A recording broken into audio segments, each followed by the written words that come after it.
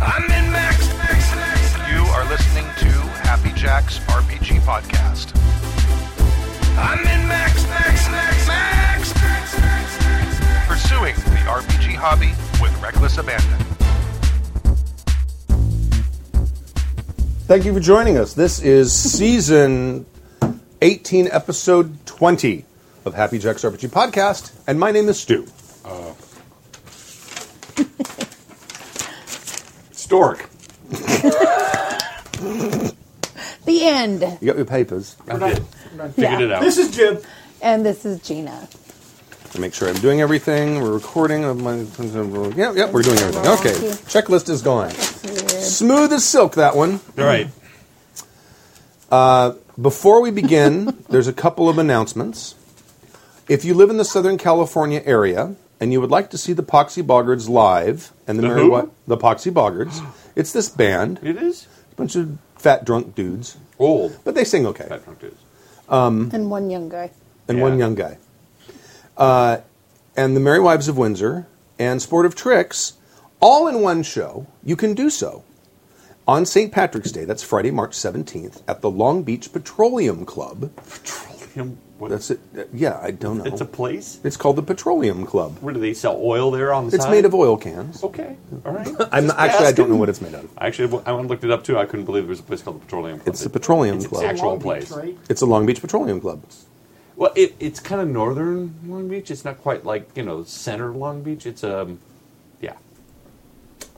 So we distinguish between northern Long Beach and Yes. southern Long Beach? Yeah. Yep. Yeah. Well, when I used to live there was quite a bit of difference between the different sections of Long Beach. Okay. East Yeah. Long Beach is where I was from. And that was the safest part of Long Beach, but there are other parts of Long Beach that were not so safe. North Long Beach was very scary. I ain't from around here, so It's a lot more gentrified now. I would imagine, because it's expensive to live there now.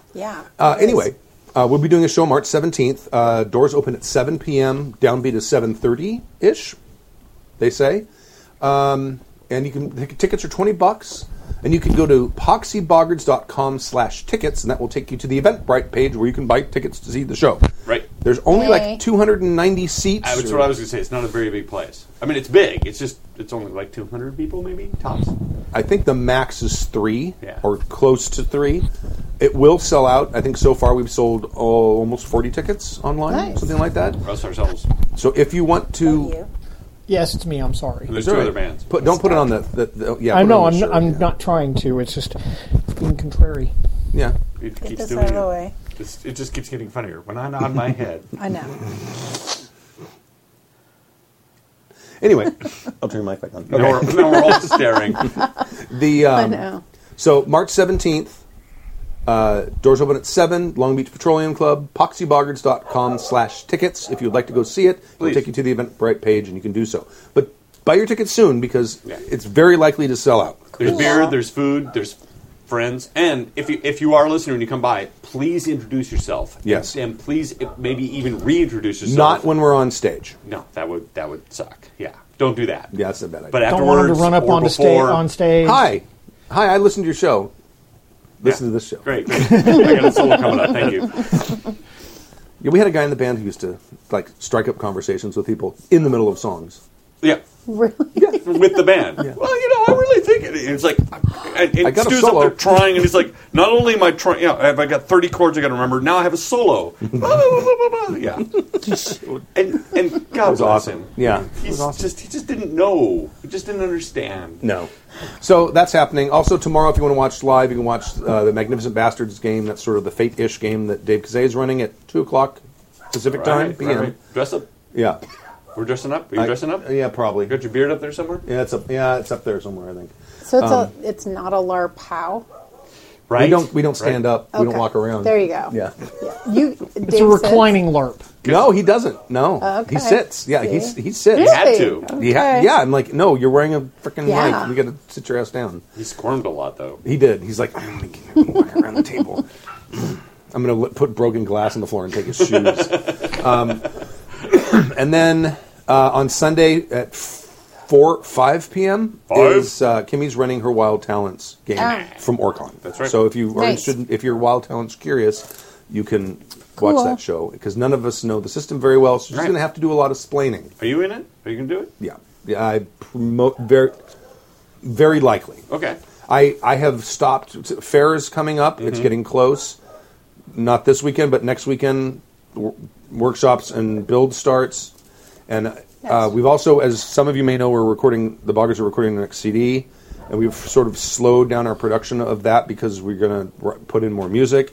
So I've been spending a lot of time writing songs. There's also other CDs being produced here as well. So. Not right now, but soon. Well, yeah, kind of, yeah. Cool. So he's a busy man. But and I want to get those songs done before Fair, so we can try them at Fair, so we can see what works and what doesn't.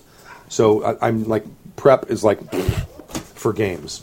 I can play because I can just sit down and I'm doing anything. Yeah. Anyway, in this episode, Mike from PA writes in about PCs not jiving with the rest of the party. You jive? I don't know anything about that. Right. Call me jive? Do you speak jive? I speak jive. Daniel sends in an email in 3 parts. Mr. CJ ponders about world-building assumptions. Liam writes in about sharing the plot and session breaks. And the Venerable von Scooterbaden sends a tale of GM confession, horror, and player redemption. If you'd like to email the show, you can email us at happychecksrpg@gmail.com. Be warned, we have a 1-month backlog on emails right now. It comes and goes, it ebbs and flows. It's a full moon, so we've got a month worth of These emails are mostly from January and a little from February. Wow. And emails in this episode. But For those of you listening to this 5 years from now, that won't matter. Won't matter to you. Well done, listeners. Yep. You can follow us on Twitter, HappyJacksRPG, all one word. We're also on Instagram, HappyJacksRPG, all one word. Find us on Facebook, blah, blah, blah. If you'd like to watch the show live, you can watch it at happyjacks.org/live. And all the links to Twitch and the YouTubes and the chat room from Twitch, which I have up here, or I did. Me too. Hi, chat room. In the Twitch rooms. And there's people there. Mine just isn't. Boggards the Sitting. Yeah. That would be our White Wolf. Yeah. All right. So our White Wolf game boggards this. The first email, being the odd man out, or my character isn't jiving with the party, from Mike in Pa. Hi, Stu and the Douche Canoe crew. That was Douche cute. Canoe. I like that. That's like a Saturday morning That was cartoon. Elton John. Build myself That's the name of my Elton John cover band. Douche Canoe. Douche Right? Canoe is the No, cover I don't band for Elton know John. Blue Canoe? No? Really? Anyone? Nope. No. Chat room? Nothing. No. A sitting LARP. All this gray hair, and this is what it gets me. Long-time listener, second or third-time emailer, I made a realization this evening after talking to my gaming friends and driving home listening to the most recent episode, Season 18, Episode 13, I'll tell you how long it's been. I thought this would make an excellent topic for the show. I know there are people who have a tendency to make characters who don't mesh well with the group. What? Somehow... Somehow they inadvertently go left when the rest of the group goes right. I'm right here. And it makes some weird problems. I'm one of them. Oh, okay. Yay! A few It's a examples. support group email. Right.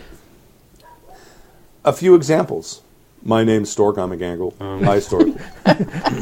While I playing, played a sorcerer amongst a bunch of warriors.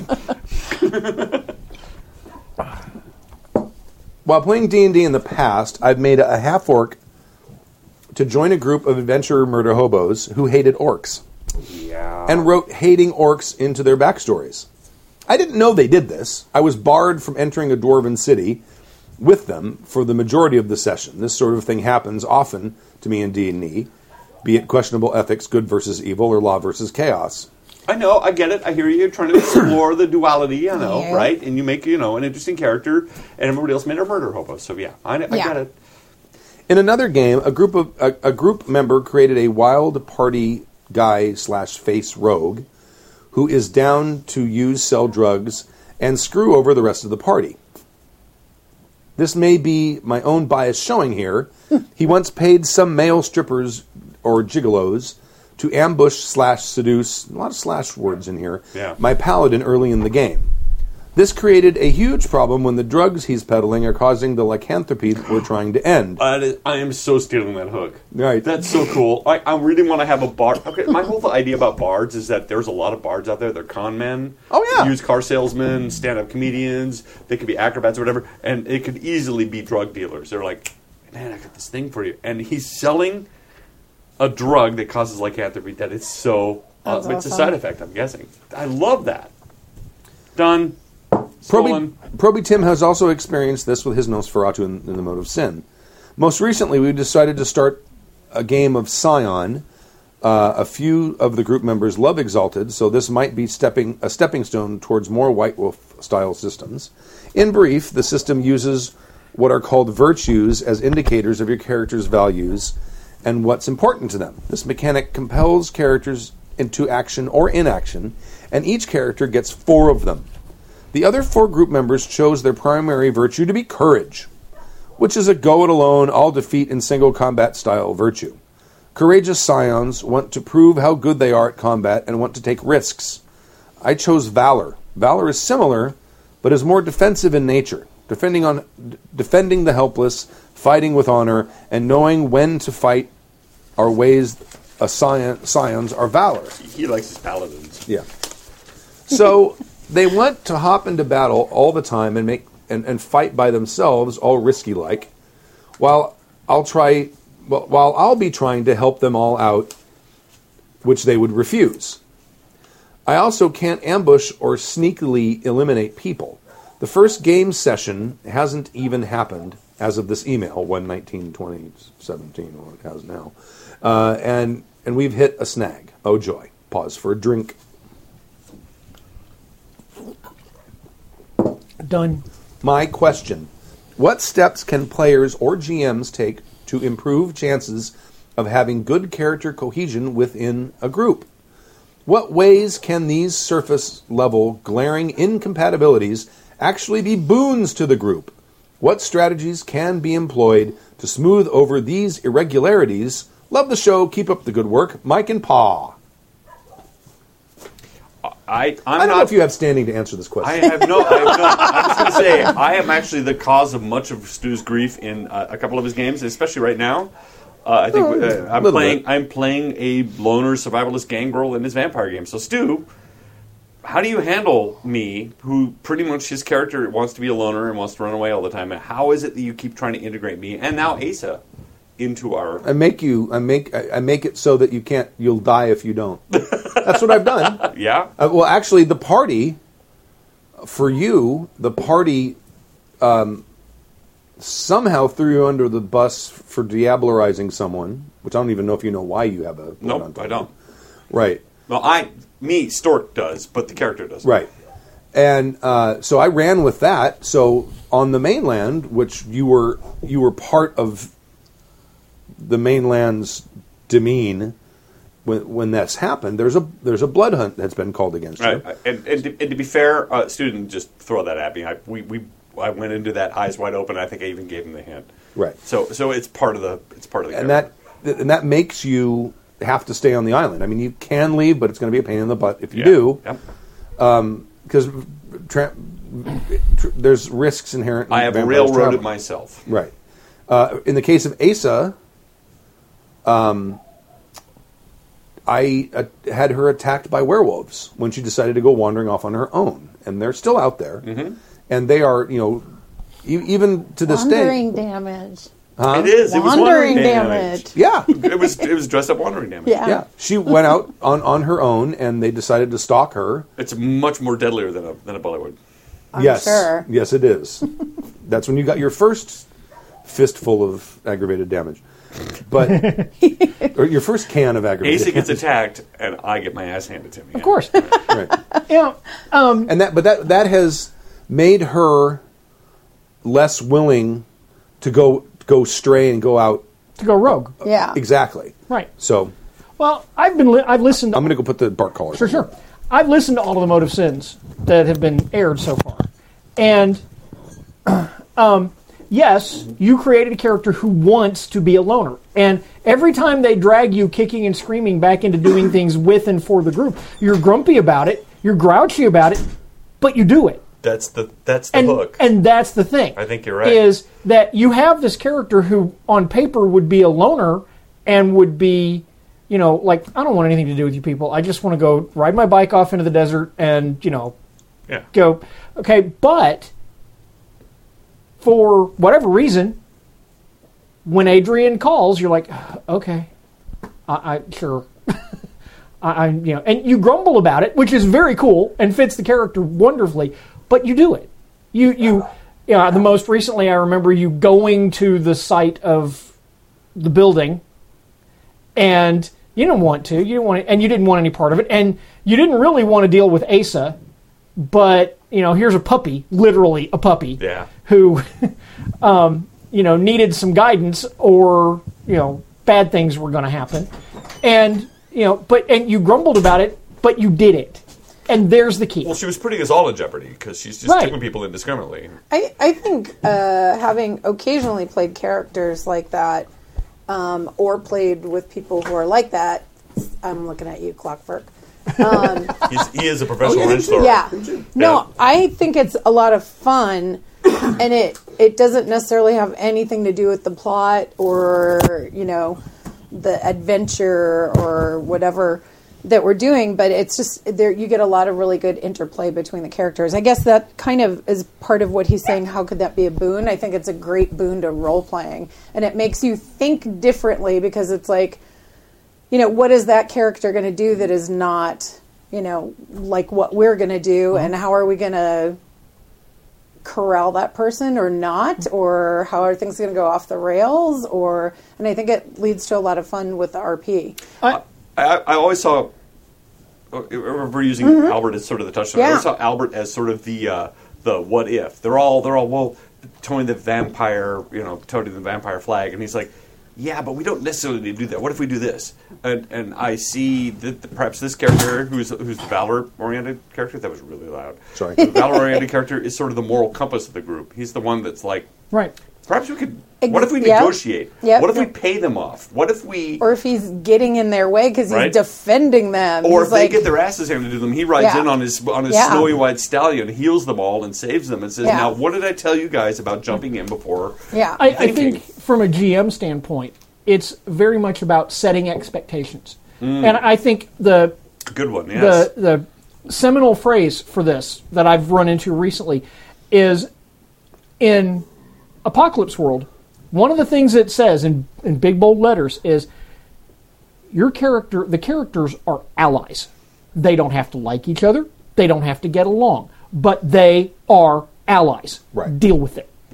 Yeah. I mean, I think that in most cases, I think that is a good assumption to make in most games. Mm-hmm.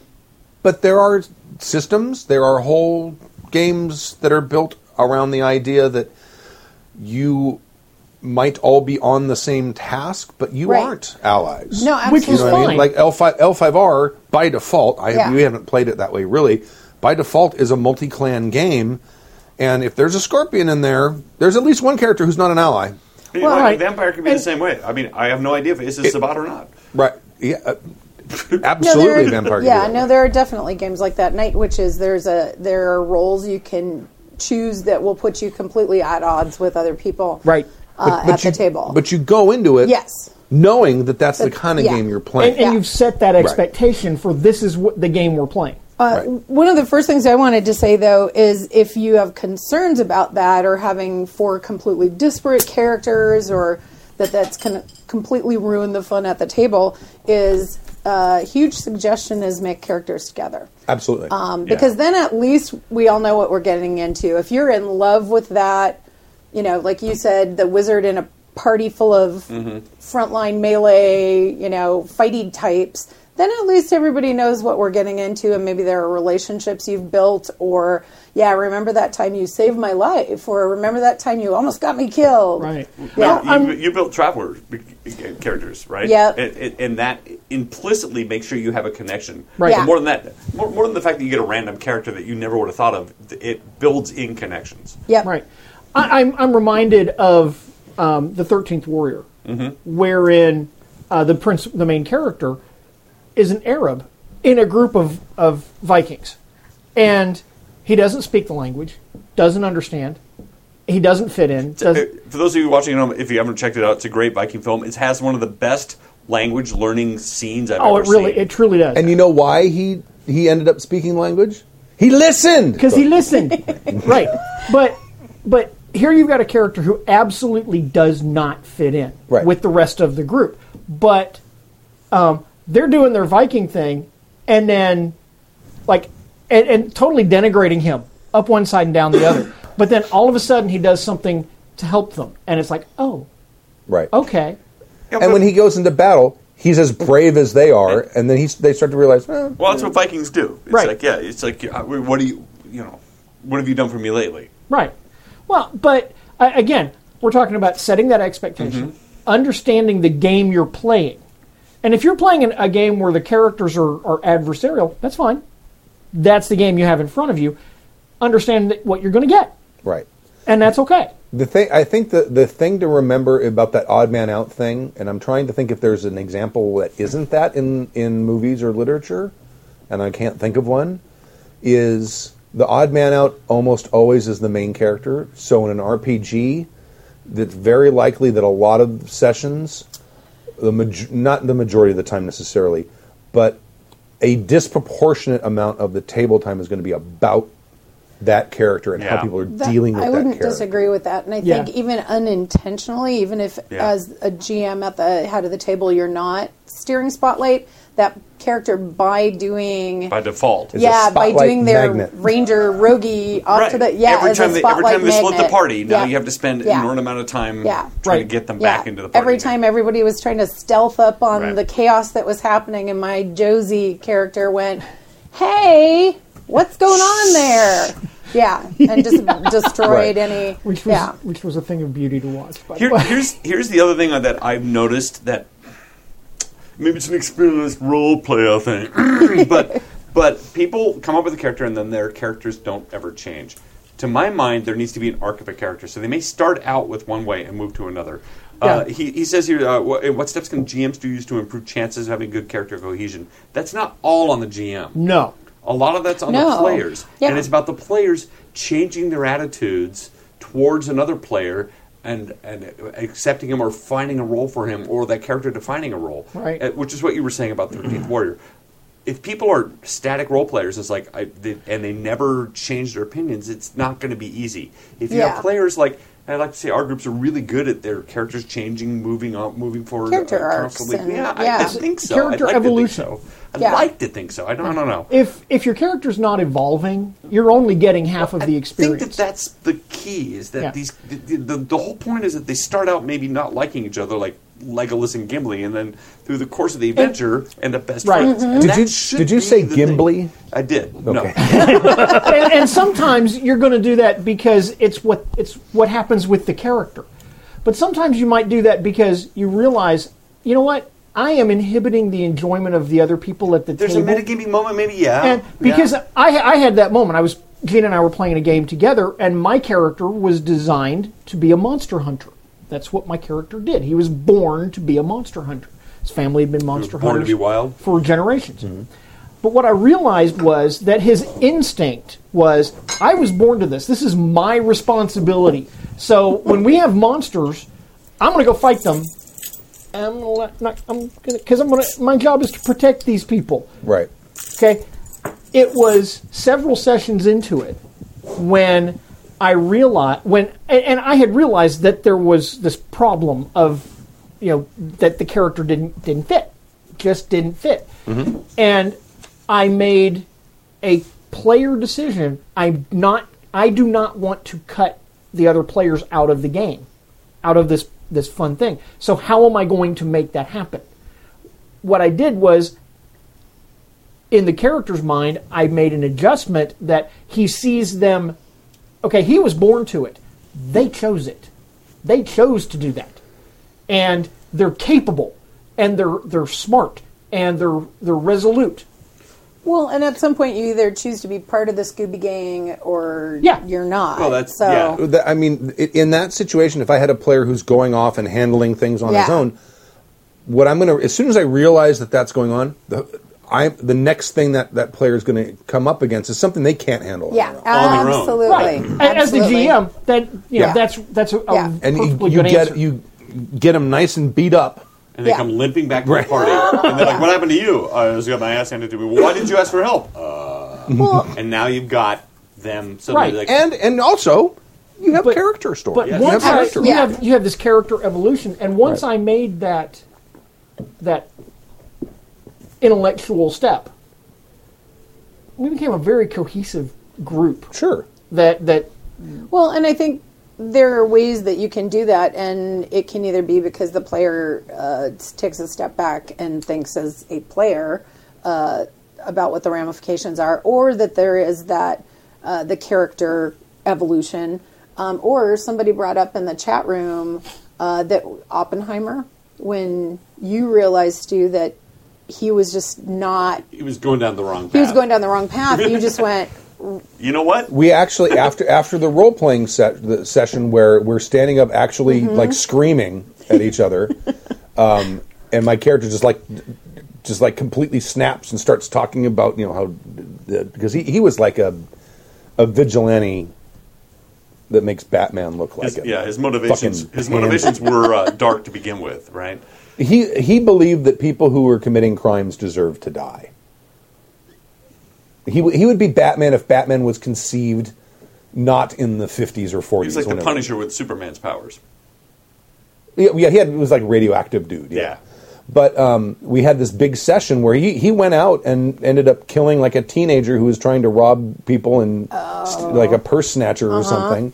Did you say anything standing over his smoldering body? Did you say something like, this is what happens to No, he was already dead. petty crime? He was already dead. No. Did Oppenheimer say anything? Me and one other character said, "Let's go out and fight some crime while these people sit there and sit here and have their meetings." Right? Right. So we went out, and there's some kid robbing, like snatches a woman's purse at knife point. He was armed, and so was armed. I came down off the top of the building because I couldn't fly, but I could like float. Okay. And I came down off the top of the building, and I blasted him with my radioactive power, and it killed him. And then we came back. And they had already heard about it because there was someone there, a reporter with a camera or something. So it was already on the news. And then we had this big long fight, Blowout. and that with the leader of the party, the guy who was playing the leader of the party, who was actually from the future. And he, when that scene ended, he turned to Bill and says, "I don't think these two characters will work together again." And I'm like, you know what? I agree. They wouldn't, because he thinks you're a fucking pansy, and you probably think he's a fucking madman. You're probably right. So I handed the character sheet to Bill and made a mute. He still killed people, but you could... No, he didn't. He was a speedster. Not a very good speedster, because speedsters are hard to build in Hero. Yeah. Good speedsters are hard to build. And then What? I was going to say, really?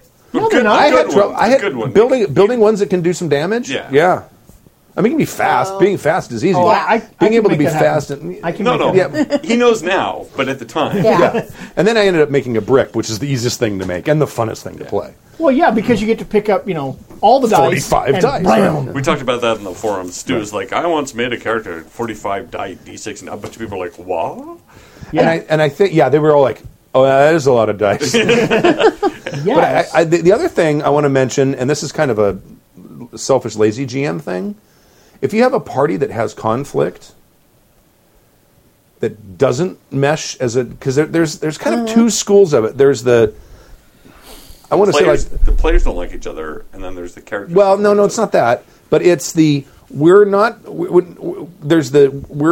a team for whatever reason. We may not like each other or whatever, but then there's also the we're a well-honed machine, which is what you see a lot in like MMORPGs when the people are in guilds and they're like, you do this and you do, and everything just works. They try to work together as best as they possibly can. That's like two kind of different They don't things. role play, though. Or even Pathfinder. Yeah. I mean, Yeah. it can happen in a lot of games, but it happens a lot, right? Yeah. But there's kind of two different schools of having a party that works together. But for the GM, for the party that fights a lot and has a lot of conflict, every challenge you come up with is going to be more challenging than you anticipated. Mm-hmm. everything is going to be work for them. Everything they earn is going to be hard earned because they're fighting and they're not agreeing about what it is they're going to do, or maybe someone is like really obstinate and might even try to like sabotage something, or who knows what. Yeah. And that's having that inter-party conflict is not a bad thing, and I think that's something that people need to realize. Having a conflict, having tension between the characters, not the players, but the characters, is interesting. No, I completely agree. I think that's kind of what I was saying earlier, is that more often than not, I find that really interesting to play at the table. I think where it becomes less fun is when you, like you pointed out, your character, or if your character was, I love how that happens, where you have to get wrangled or you get pulled in and you're kind of grudging about it or grumpy about it. But that causes good interplay between the characters versus somebody who's just going to refuse and wants to constantly be, Right. Batman. Well, I've had that too. I'm dark. I'm always on my own. To be fair, there's a point in these games where you have to say, I mean, I could just sit here and block everything and then could just go home, because there's no reason to be together in a group. At some point, you have to come up with a reason why you would do the thing or anything. As a GM, I also really like the idea that we've used about, here's what's going when you're starting the game. Here's what's going on in the game. Make a character that would get involved in that. Right. Well, and again, that's just why I say it's and that not at least gets them all in the same place at the same time But and on the same page, at least for that first thing. It's not all on the GM, it's also on the players. And at some point, Absolutely. maybe the GM needs to say to the players, like, guys, here's the deal. If you really want to play this game, we can, you may have to deign to work together, but good things are going to happen. It's kind of, Subloid was saying a similar thing earlier about thinking it's really important to have that session zero together at the table without somebody going off on their own. I think so. The chat room mentioned the fact that they said Stork did not make his character when Sam and Kimmy did. That's not true. He was here for that session. We didn't record it. Tim was the only one that wasn't. Tim made his character separately. Right. But Stork made his character here with everyone else. I just made it really quickly and left because it was easy. I kind of had a concept. I had the movie, was it Into the Dark or whatever? It's a bunch of redneck vampires that drive around in the van. That was the one, Oh. And Lance Henriksen.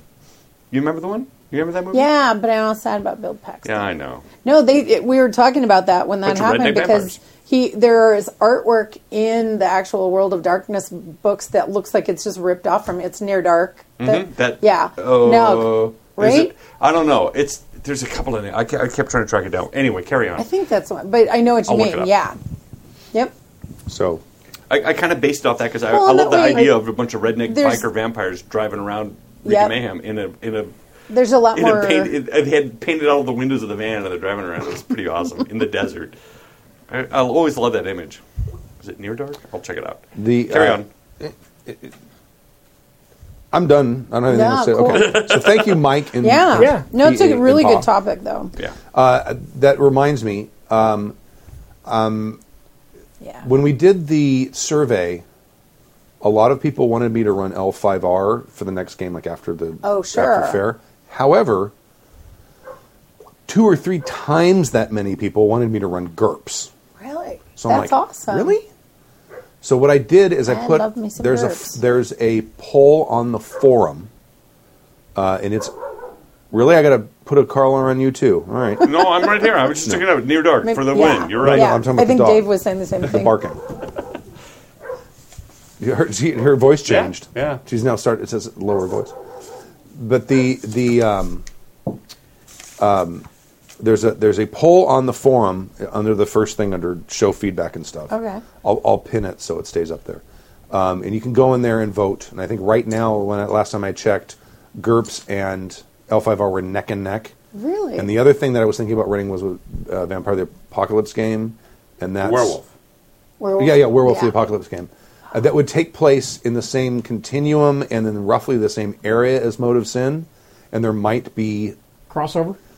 Possibly, but what it would probably be is alternating weeks, and maybe someone comes to the island, and so one player from the werewolf game comes to or vice versa. That's awesome. So cool. But it wouldn't be like, because we don't have the ability to like put 2 tables together and have 12 people here because I don't have enough mics. I don't have a big enough board, and it's not gonna happen. It'd be chaos. It would be absolutely. But there's voting.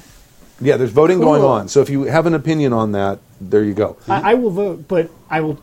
Whatever wins, I'm there. Okay, all right. The GURPS. The GURPS Red Dawn is pretty intriguing. That's. Oh, yeah. It's the 1984 version of Red As Dawn. it should be. Yeah. Really? I kind of liked the real the version new, of I the kind of movie. liked the remake. It was fun. Things are the thing I different didn't now. like about it is I don't think North Koreans have Humvees and M1 Abrams tanks. No. That's what I And like. here's the thing: GURPS works post-apocalyptic so well. Oh, yeah. It's so good for that. I've always wanted to run a commandy game, Right. and I think GURPS would be better than Hero or Champions or Savage Worlds. Yeah, GURPS would definitely do it because you're basically picking up stuff off the ground and fighting for your life. Well, it would all depend on what kind of feel you wanted for it. That's true. That's true. Because that game would work in any of those systems, but they're going to give you a bit different Oh yeah, feel. no. We The nice thing is you get GURPS high tech. You want to know what an AK-47 does? Because you just picked one up. There's all the stats for an AK-47. Yeah. They're right there. And every rifle you Or can laser possibly rifles. You know, Or a sword. I get that, and I don't disagree with it, except that the Hero System Equipment Guide has the exact same information Well, yeah, yeah. for Hero. Except- it's all right there. The Hero takes now longer with to... 50% more pages. I'm still good. 50% more. I'm still going with the Steve Jackson guy. Great. So a now lot it's of truly pages. the size of a telephone Yeah. book. They're a lot. Those are. Did they come out with a standalone new edition? No. Oh, they haven't. Okay. 6th is still They're the not latest. going to. 6th is just the last edition of Hero System itself. Well, it is big enough that it actually stands up on its own. I mean, it's like Literally. the monolith from 2001, where they're all we're not wrong. I think so. It's the book that will break if you drop it Yeah. because it's so heavy. Mine did. and a Mine bunch broke. of- Break your floor. It if you really, drop truly it. is the monolith from 2001 because a bunch of monkeys show up, with our Savage Worlds, and we look at it and go, Zach from SD is in the chat room going, fight, fight, fight. So I love GURPS. I think GURPS is wonderful. it'll be deadly. I'm Yeah. going to make sure that everyone makes 2 characters. That's all. Because any game where you're playing GURPS and you've got rifles, I'm sorry, there's a real good chance that you get in a firefight, someone's going to die. even a bow. So it takes time to aim for your eyeball. Oh, or your heart. Sure. Yeah. Yeah, -9. I mean, it'll Cold at least ruin your day for a long time. I aimed for 2 rounds and took out the big bad. And you got to In the figure game. this is like Me. there's no Roll my magic. dice. There's no magical healing or anything like that. It's like first Tailor- aid. You get a tailor-made for point you. back. What? 3 1s? Crit. Right. Oh yeah, rifles one-shot people. Well, all the I time. did it with a bow. I aimed for 2 rounds and shot a guy in the eyeball with a bow. Right. And I didn't Nice. get I didn't get 3 ones, but it was It pretty. was It was pretty good. darn It was good. good I enough. mean, the thing is, I mean, a bow usually does, I think, thrust damage plus a couple. I mean, it To doesn't. the eye. Well, even if you hit someone in the chest or in the torso with a bow, you're probably not going to do more than 6 or 8 points of damage off the top of my head. I So It's the function. That's not going to. In the real universe, it's the functional equivalent of a 22. Right. That's not the same as getting hit with like a 308 or a, Oh, heck no. a 7.62 Or a high velocity 225. All right, all you gun nuts though. I hit you in the eye with a bow because the move basically said it was lethal damage. It In the is. eye. Well, yeah. Well, yeah. Yeah, It is. Yeah, I get it. If you a sniper rifle hits you, But in the a eye, bow it's is a bow and a bigger. rifle is a I rifle. know. I'm not going to sit around and wave my dick at you anymore. But rifles are way more dangerous I get that. Your As dick is they bigger than should be. mine. because Steve Jackson went in a bunch of medical books and he learned about hydrostatic shock. Yep. Which I don't think bows move fast enough to do, but They do a enough, round moving at but 300,000 feet per second does. They do some, but not nearly Well, as much as a bullet. The muzzle velocity of an M16 is 3,600 feet per second. I don't think it's that high, is it? I thought it was below 3,000. Nope. That wasn't okay. 3,200. Okay, that sounds closer. All right, you would think Stork would roll well in GURPS. No, his unluck knows the difference. It knows what kind of system he's playing. It's true. His luck actually has its own intelligence. It's true. And it goes, oh. And now, at it's first, he might sentient. roll real high, or he might roll real low, but after a while, his luck will realize, oh shit, this is a low roll system. Okay. Right. And then next thing you know, Yep. 18, 16. It's 14, 16, 18. Why weren't you there when I was rolling my D&D character? An email in 3 parts from Daniel who would like to read this. All right. All right. Okay. A foreword. As it was correctly noted that postscripts in an email are somewhat pointless, I shall, in the memory of the late, great Sir Terry Pratchett, be using... Oh, this is the footnotes one I just volunteered for. When I say footnote, you own the footnote. Okay, got it. Be using footnotes for informative and comedic effect. And you have to do them in your NPR voice. Oh, NPR. No, I'm not. I'll be Cherry Glazer. I'm not, because there's an accent that's involved with this. Okay. Oh, okay, right. To the venerable Mr. Venable and his merry band of musicians and mischief makers. Greetings and salutations from sunny... Footnote. Go ahead. Oh, you're supposed to read the footnotes. Finish the rest and I'll do the... Sunny Australia. That is, of course, it's still sunny by the time this email is done. Victorian weather has been described as having a split personality disorder for good reason. Brace yourselves. This is a long one. I've broken it into 3 parts, so feel free to take a drink, a breath, and discuss the content therein between each. Oh, do what you want. I'm not your boss. Part the first, a response to the argumentative player. That's meta. I know. That's a fourth wall break within a fourth wall break. It is. While I wouldn't dare counteract any of the sage advice offered in dealing with troublesome players, all of which is sound, but in this particular instance, I fear that you may be missing an important factor. You can't see the forest because you are, in fact, the trees. Dun, dun, dun. This is a behavior I've seen before, and as a regular GM, gone to great lengths to excise from my games. I call this behavior Gygax syndrome. Let me begin my explanation of Gygax syndrome by stating something that is going to be wildly unpopular. Dungeons & Dragons is not a role-playing game. Dungeons & Dragons is a tactical miniature combat game into which some non-combat mechanics were inserted like a badly performed Botox injection. If D&D is a role-playing game, then so is Mordheim, Infinity, or any other skirmish-level war game. And it was designed this way by Gary, accurate timekeeping, Gygax. It was meant to be played much the way Descent is played, adversarially, as part of tactical combat game, part deductive puzzle solving, and the important part is the adversarial part. Now, I'm not going to disagree with that because the story I'd heard years ago when I first learned this was that this sort of sprung out of a wargaming. Yeah. Oh, it did. Yeah. It absolutely did. What they did is they padded out the wargaming and they realized they had this time in between. The role-playing was something that just happened by accident. So, yes, it's still primarily and came out of a miniatures combat. Arneson the one that allegedly injected the... Yes. Yeah. Yes. I mean, look at the rule set. Just forget, look at the rule set. Look at what's there. Yeah. Everything in the game, like 90% of the rules are about combat. Mm-hmm. Not about role playing. No. They're about combat. And when you play the Red Box, you play chainmail and character advancement. It's what happened. Which is combat. What happened is they took this giant sort of map with all these sort of because how do you get experience? And they parsed it down to a one-on-one combat. Well, once you have a one-on-one combat, now all of a sudden people are like, I challenge you, sir.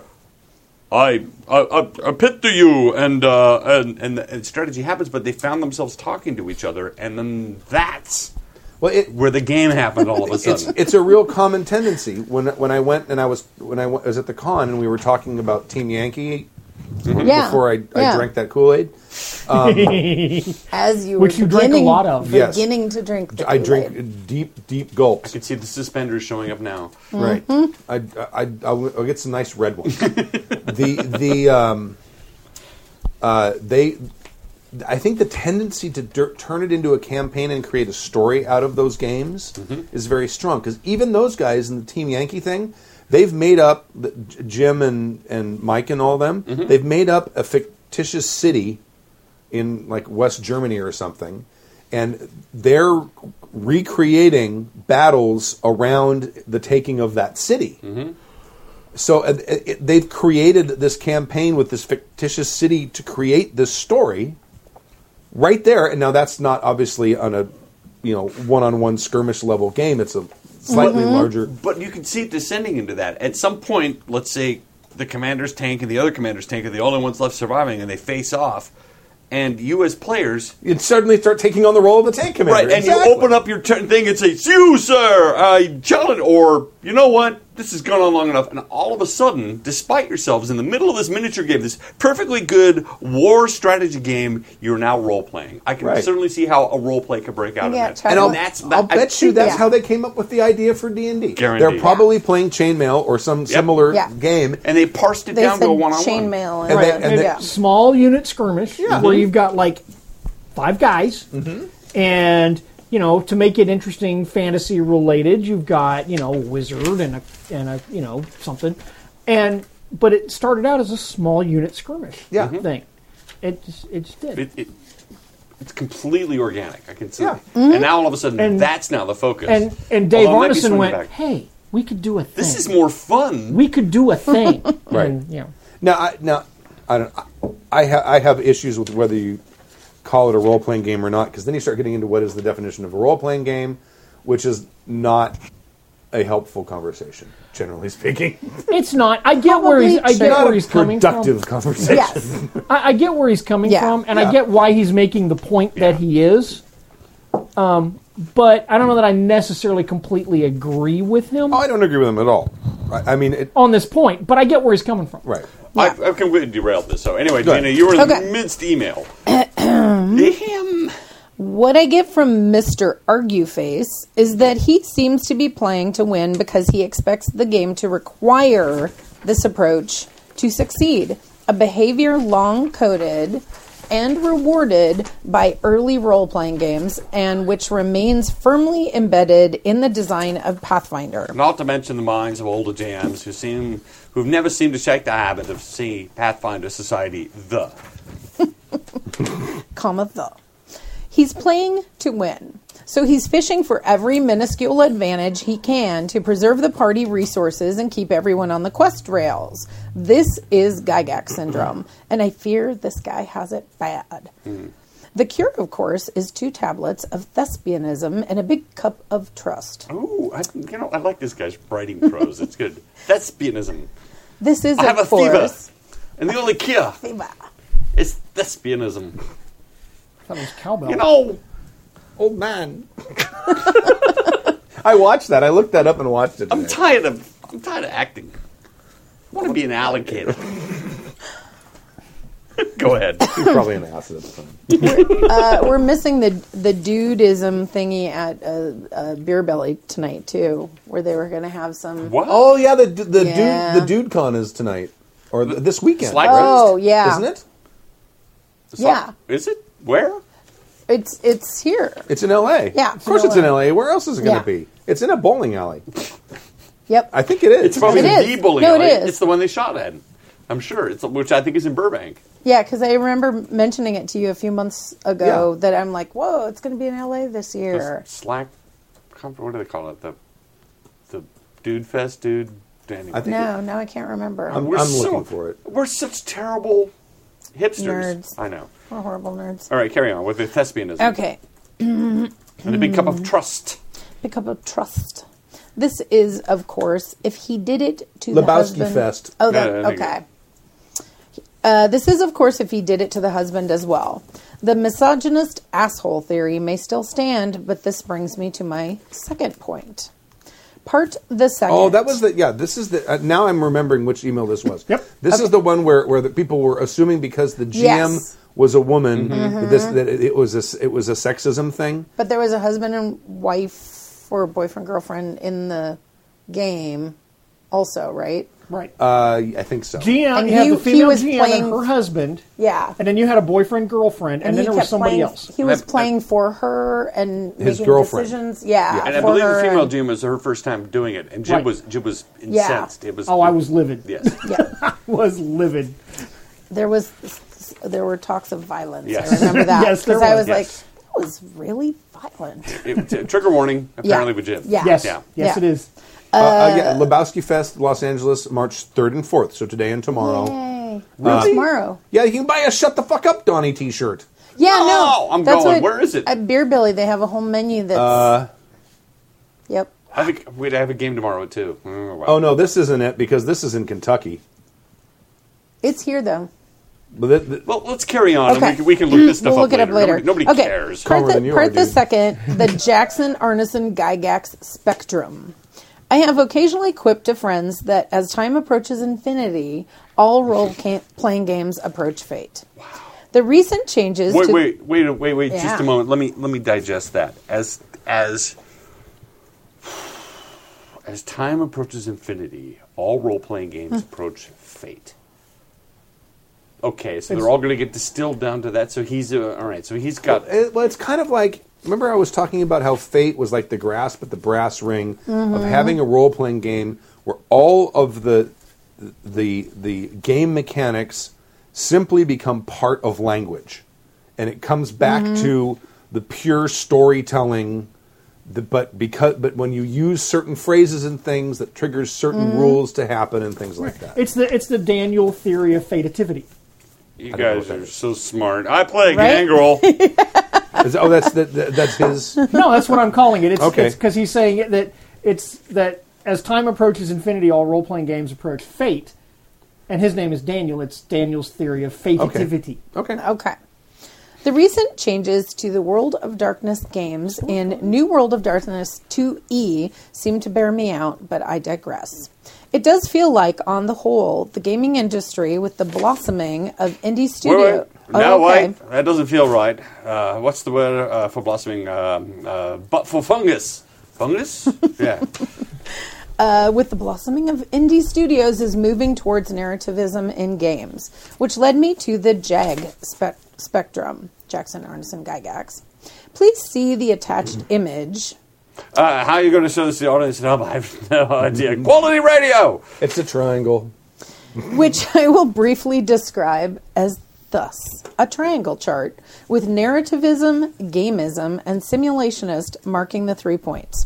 I feel like this is a useful tool for both discussing various systems, especially for new groups trying to decide on a system that suits everyone, as well as charting the progression and evolution of tabletop gaming. Or possibly just adding another weapon to the All-Snow Lobby Edition Warriors. Time will tell.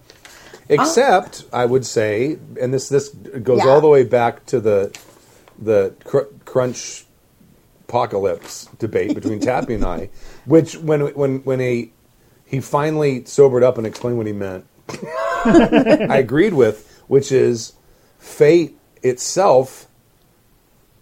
The mechanics of it intrude on the gameplay a lot. I disagree. I both agree and disagree. But It I understand what it could he's become saying, for sure. It could become Yeah. seamless. The Yep. more the Yep. better you know Exactly. it. The better it's going to go. Yeah. But the mechanics affect almost everything. As they do in every game. That's not true. I see. You play Swords and Wizardry, all you have is a combat Yeah. system. Anything else you want to do, the GM has to make it up on the fly. There are other games where it's like, And there's a lot of games you hit, like that. I defend you. This I Right. You even don't yeah. actually have to mediate Yeah. between these two. It's actually Yeah. a good point of contention. It's okay. Yeah. It's all right. No, I know, because I both agree. I both agreed I and both disagreed. agreed. But I mean, there's plenty of games Yeah. that are role playing games that don't have any rules about role playing whatsoever in them. We No, just but we I- just Like, talked about you take this on- D&D being a miniature game. And I would assert that in that circumstance, the GM is crafting rules on the fly. He might be, or he And might it just might be. be- and it it- might just all be in his head. Or He might be misogyny. going, Right, that sounds okay. I'll let that happen. But if he's going to have any consistency about how he does that, he has some rule set, maybe in his brain, Maybe. about how he arrives at that resolution. And he also has the trust of the players to accept that. And that's the key, really. Yeah. No matter what story you're going to tell, whether it's Amber Diceless, Yeah, Which has rules. a Diceless, I guess, but yes. steaming cup of trust. Yes. Yeah. Right. But I don't. Or at least buy-in. I mean, Yeah. I don't know. I mean, I don't know if I would put fate on the narrative side.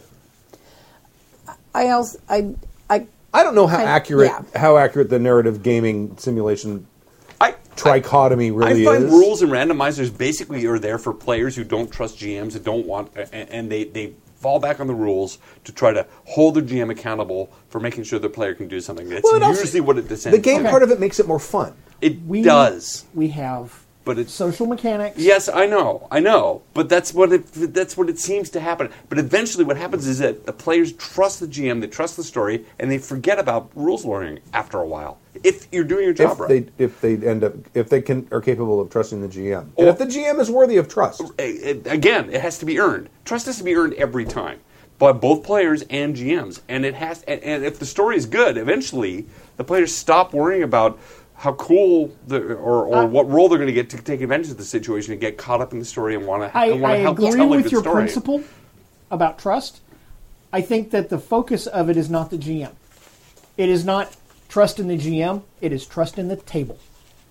Well, okay, it's parsing words, but yes, it's eventually what happens is everybody gets comfortable, and we stop looking up rules to make sure that you can get the effect you wanted, and just let it happen. Well, and I think the point is the same thing can happen in Fate if you're comfortable with Fate. Right, this is about Which Fate. is what You're Stu- right. yeah. I'm sorry. Yeah. Way to bring it back. Thank Yeah. you. I mean, now, I've only played it Yeah. twice, kind of, but it's not. But I find myself staring at the character sheet, looking for Absolutely something agree. to do. And No, I agree. Which is no different than a player staring at a GURP sheet, looking for skills Yeah. to see what's going to work. Or a D&D but sheet, because figuring it- what's daily I To can me, use. a narrativist game would be more like Apocalypse World games, which has such a simple mechanic. It takes you 5 minutes to figure it out, and it's just a matter roll the dice, Yeah, and then I you don't- go. You know, And what I I'm still saying? look at think- my playbook and go, what Yeah. moves have I got that No, I but can apply right I don't now? even think Yeah, Fate you builds you still do because that. you're playing a game. But but And I'm going to stop so With- Gina can talk. go ahead. No, I was just laughing. No, you guys were good. But- Stoker and I were making funny faces. To at me, each other. Apocalypse World, you still are looking at your moves and shit like that, but there's not as much of it. I agree. And it's more like I've got my 4 or 5 moves or whatever, and I'm like, well, none of them really apply. As opposed to, here's my 10 aspects, and then I have to sit there. Well, okay, There should whatever. be 5. Okay, whatever. There's only 5. All right, but going through and playing then with trying to world. think, is there some way I can make that fit in this situation? You know what I mean? You start looking at the words and you start word lawyering. Well, I don't At know, least because I did. I'm if like, the is there some character is way- written to be, maybe it's different when you write your own character too. But Probably, and I don't know, and I don't could have that be, experience. and I could be absolutely wrong. But I don't think Fate tries to bill itself as a story game, like a story game. No, it doesn't. I think it wants to do cinematic, fun movie types of. I'd agree with that, and Yeah. and also to be generic enough that you can do absolutely anything you can conceive. Absolutely. And it wants to Yeah. remove minutia. Yeah. Yeah, I totally agree with that. Now, but his one thing point that I is, think- all games are moving towards narrativism, moving towards Fate, Yeah. and I'm disagreeing with that. I agree. And I'm disagreeing with the fact that Fate is narrativist. Yes, I know. That is up in that corner. I want to kind of point out a couple of things about Fate, just in the doing of Fate. You're a hero guy, right?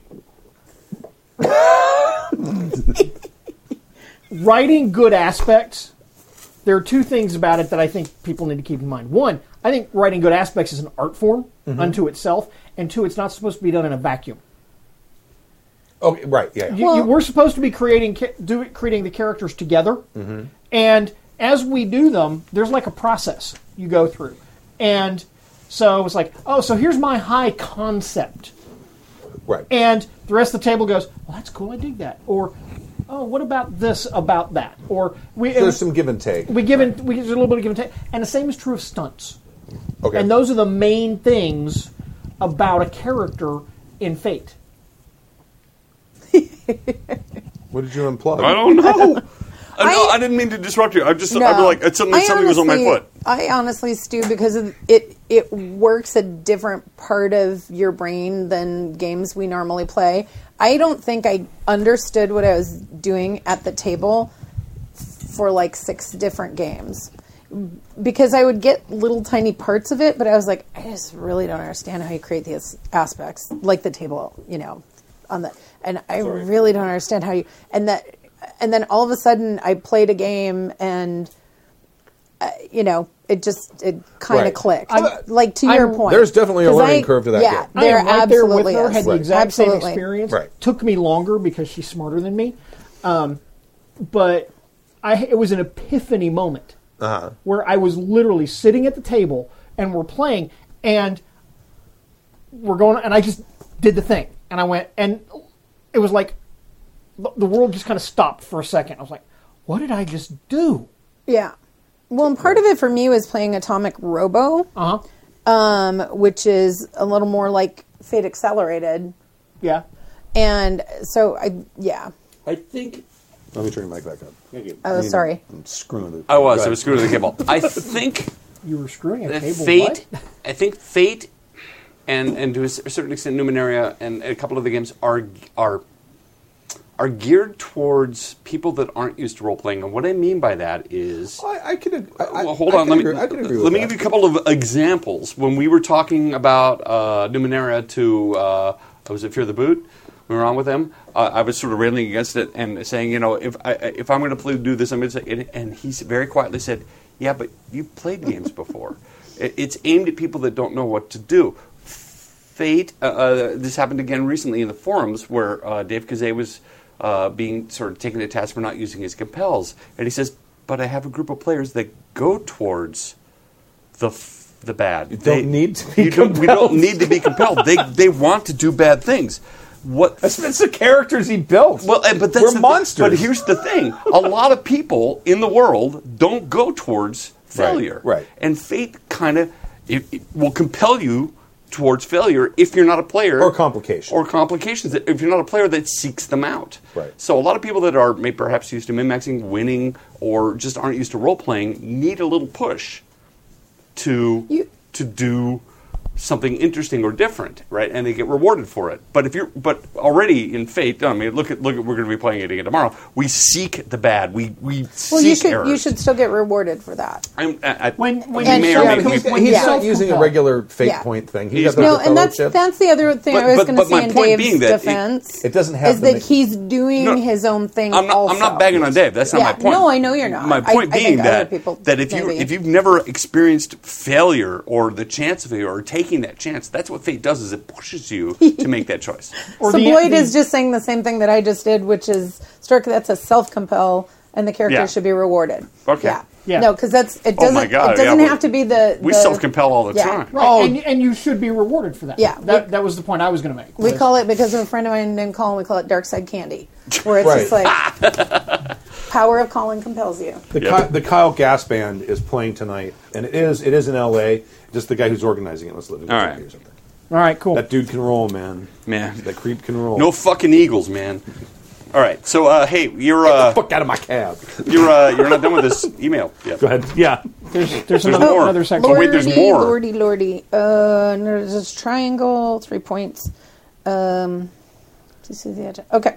I feel like this is a useful tool for both for discussing various systems. Oh, we did that part because we just did your thing. I put D&D firmly in the gamist corner along with skirmish wargaming, GURPS occupying the simulationist point, and games like Apocalypse World, Fate, which we just described or discussed ad nauseum. I take issue with that. And the like loosely in the narrativist third. The like loosely. And the like.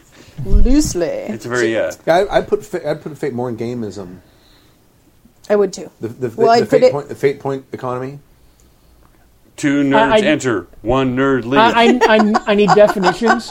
I need what his definitions are Right. before I can. That's one of the things that makes this triangle not Oh, for helpful sure. because people have their own concepts of what those 3 words. I need This to know what true. is. Definitely I need to say know what is. I would put Apocalypse World, as you said, Stu. Yeah, I think so. In that narrativist corner. Now, I think an interesting thing that he does here is coming up in a second. Okay. Right. Although their exact Foreshadowing. positions are up for a lot of debate. Weirdly, Editorializing a bit. I know. That's why I whispered. Weirdly, I place Savage Worlds smack bang in the middle. Ooh, smack bang. How about that? Anybody want to talk about that? I think I might agree with that. The I think it feels like that. Gameism wise, yes. Narrativism, because of the fact that you only have so many rules and you put skins on top of them, I think that relies on narrative a lot. I think I would probably agree with that. I might move it farther away from simulationist. I would. That's what I was I've going to always say seen too. Savage Worlds I as get that. GURPS light. I get that. I mean, if except simulation is that, here, instead of being right in the middle of the triangle here, I'd probably put it a little except closer that, to the other except wall. that GURPS is still an abstraction of reality. Sure. So Well, so are LARPs. Savage Worlds is just more of an abstraction. So is a computer simulation. but the math works. yeah. If you run it through, the math works. This is a crazy thing that I did online. That's not a triangle, but you can actually get what type of gamer.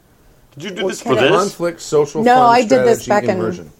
Really? Yeah, that's me supposedly. What am I? I can't. Oh, it's one of remember. these. It's I one of think these that's me. polls. You're kind of pointed toward conflict more. It Yeah. looks like. Oh yeah, There because is I not- like. no. But Oh wait, that not might be- immersion though. But No, not that immersion. actually might be. Is that my friend? Yeah. No, this one's me. 85% conflict, immersion 7%, Really? strategy 77%, social fun 43%. Is it like a test, online test? Yeah, or something, it's Jay? this Quantic Foundry where you can. It's all about games and gaming, so it's games in addition to. So all the spam you're going to get is going to be game oriented after taking that test. So this is more about not tabletop games, but games. So that's probably where the immersion thing is lower for me. Because if I'm playing a tabletop game, it's going to be more about social fun, conflict, strategy. I'm sorry, I've been ignoring the chat room. Where they Stork, miss that self-compels, and characters should Yep. be rewarded for it. Right. Yeah, all right. that's Right. it. Yeah. People Yeah. are. Okay. I think, is Dave in there? Actually, Dave says, "Fate is always a fiddly bastard of a game." There, I said it. is that Kazay? Dave, no, that's Dave. That's Dave Hoover, and Dave. I'm gonna have to run some more Fate for you guys. Dave It's gonna have to Dave happen. is well on record saying that he's given Fate enough chances. He doesn't like it. Yep. What's he think of Apocalypse World? Because he actually asked me. A I don't know. question I don't know about if he has an opinion on Apocalypse. Well, he played it. Yeah. I think He played it last and at con. Vampire 54 says some games really need to be run by a veteran. it. I agree. Unfortunately, you know what? If you have a game that requires a veteran GM to play it, you're fucked. Nobody's gonna play it. Most of the veterans Well, most of the veterans I know that have played games like that have PTSD. I have literally, and that's probably Different kind of veteran. part of, for both of our Not really. experiences. He was a conscientious objector, No, man. they went through hell, man. They had to learn that thing. No, the thing is, in most situations, players are going to get together. They're probably going to be teenagers. They're going to buy a Yeah. book. They're going to stumble through it. They're not going to have a veteran GM They're gonna screw it up. for a long time until you know what, I was reading the book and then we've been doing this wrong. I mean, that's the way I learned Right. GURPS over You're the gonna course do of a some thing Yeah. that feels like it works in the moment, and then later on somebody's going, "Oh, we did the thing wrong." No, but that's okay because then you grow together. Is it okay though? Because we are parsing these rules, and we do get in everybody's Well, I face think for somebody. doing them wrong. This isn't about your game, and this isn't about Dave. But I think if somebody's going to run Fate, they want to read the book. You got to read Fate Accelerated at least, or something. Yeah. You want to kind of because Well, otherwise that goes without saying. If you're going to run truth. anything, Yeah, this is not about. But I mean, Yeah. but if your game requires an experienced GM to be able to have a good experience in the game, you got to wonder what you've made. I'm sorry. I don't know that you have to be experienced. I think to get the fluidity and to be able to Might just take mentor time. and that it's going Right. to take time. I think that if we brought a group of players in here who had never played Fate but had played maybe D&D a few times, Right. Okay, we'll set them at that level, and we set them down with a Fate book. Okay,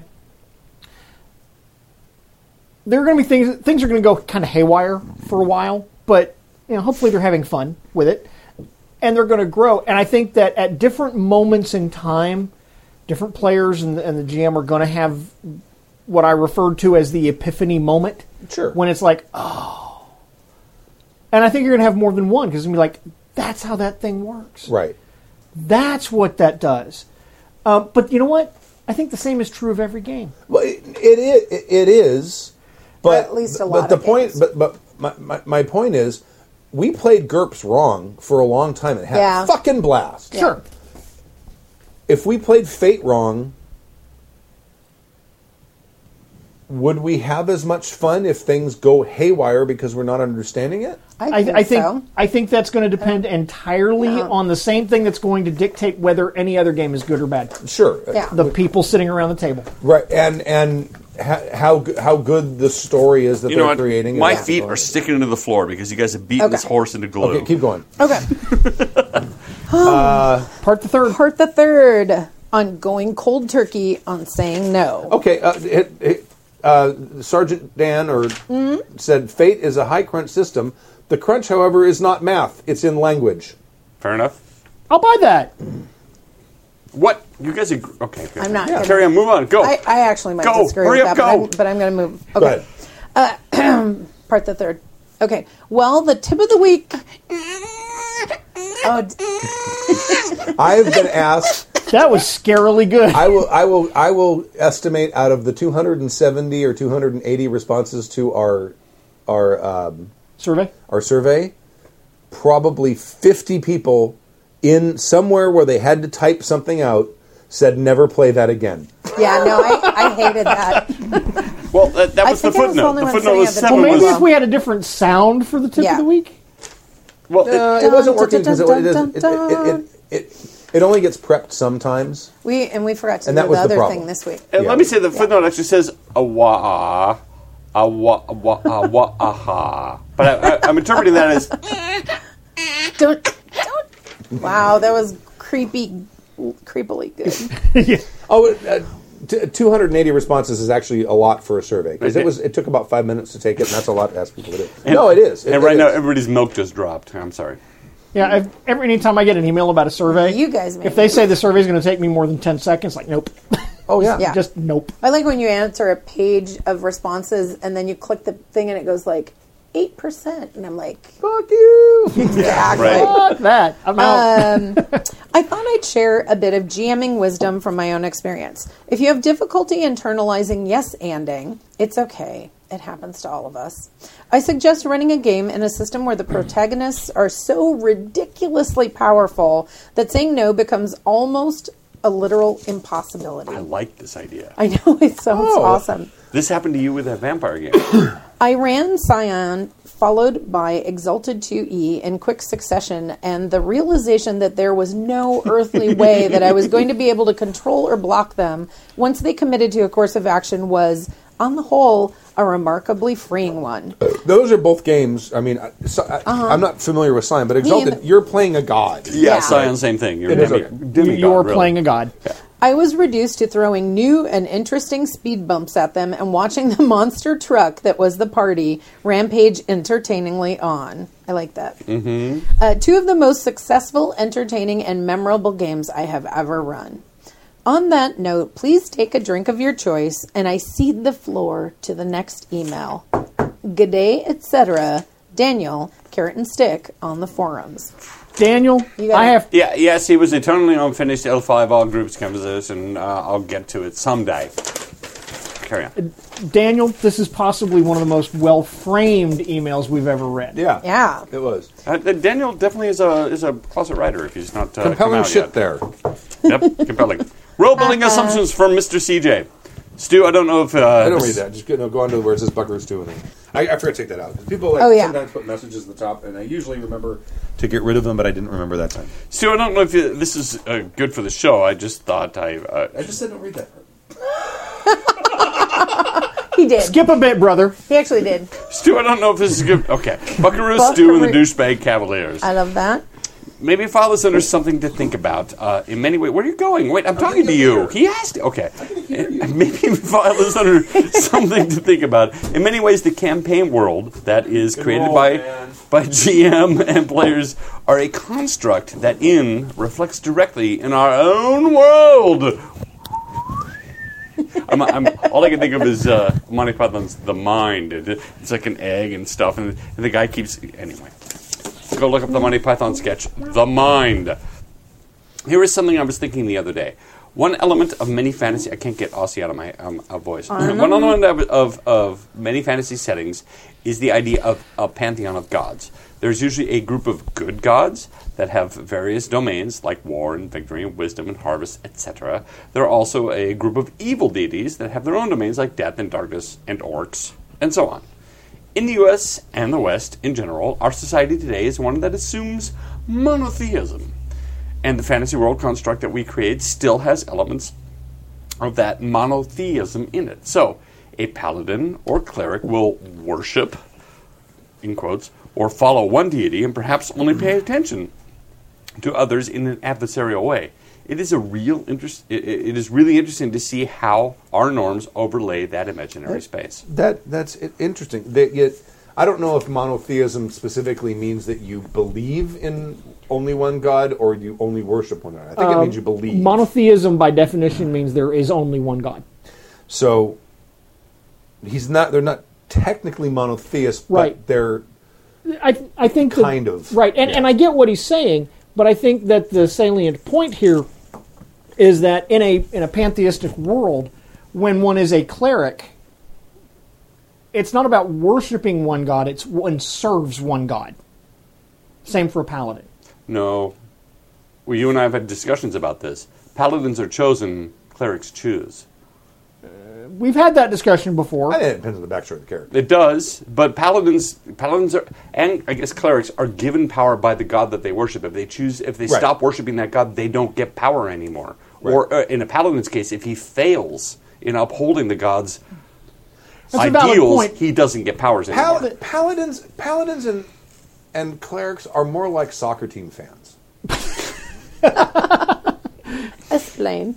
Well, they are. They don't like the other ones. I mean, there's people like me. I don't follow a soccer team. Yeah. So if there's a game on, because I kind of like, that's the only sport I really kind of like watching once in a while. Not a lot. I don't seek it out. But if it's on, I'm like, oh, I'll sit and watch the game. I don't really give a shit who's playing. I just kind of watch the game and enjoy the experience of watching the game, especially during the World Cup when Trinidad and Tobago is playing Pakistan. It's like, that's awesome. These two people probably never even heard of each other's country. I just love when they say "goal." Goal, right? Yeah. But I don't give a shit who's playing or who wins or anything like that. So I'm like the polytheist, right? But the polytheist. But the clerics. Well, no, he's like. Well, I love that analogy. It's a good analogy because I want to parse it down even more. And if you follow Barcelona or whatever. Everyone else is a bunch of fuckers, especially if they ever beat Barcelona, right? Now, parsing that down even more, clerics to me are fans of Palinor or Barcelona. Right. Paladins are the players. I could see that. Paladins are hired by the god and given powers directly by the god. So the gods are the owners of the team. Yes, they are. And if that paladin fucks up, he's kicked off the team. But they know there are other teams. Yes, they do. And there are other and it's quite possible that another team owner might pull that paladin out, and now it becomes what used to be an anti-paladin or is now working for the other side. That makes paladins much more interesting than just a cleric that can swing a sword. Because that's a fair cop. That's a fair cop.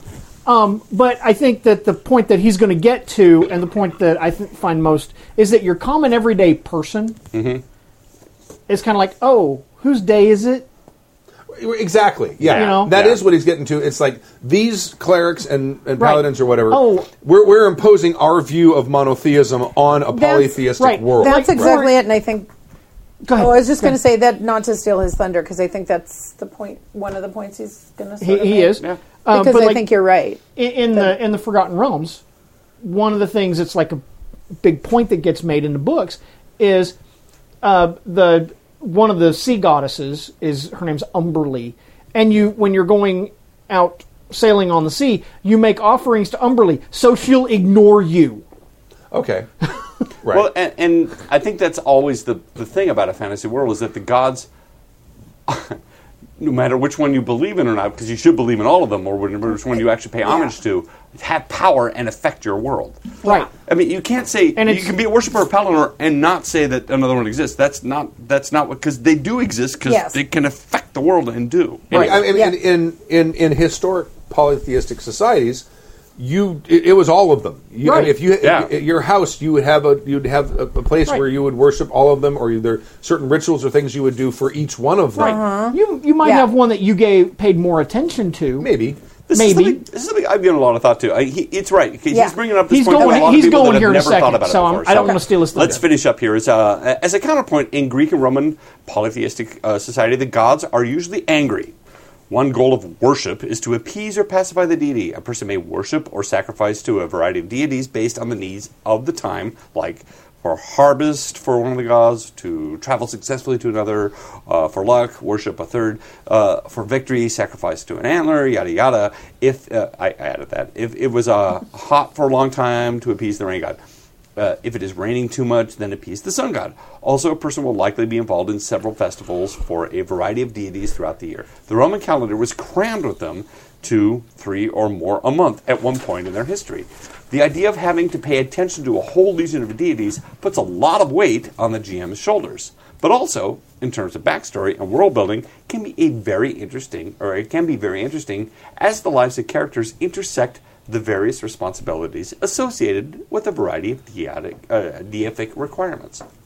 An example: a peaceful village may have a shrine and festival to the evilest of gods as a way to pacify them and save the village. Many players might automatically want to end that practice, but is that something they should do? Then, of course, in a fantasy world, there may be tangible consequences stopping. Then, of course, there is the question about what exactly is a god? A volcano? The sky? A river? Unseen, untouchable elements? An ancient dragon who can destroy everything in its path? A titan? A giant? A sphinx?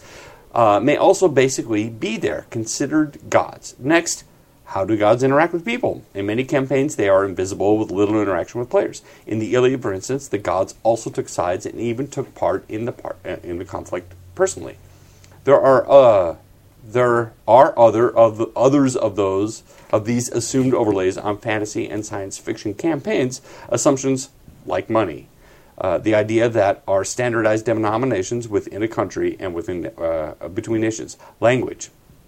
The idea there is a common tongue, or that people who speak the same language but live far apart can understand each other. Legal systems, the availability of quality of food, the ability to travel, agreeable weather systems, yada.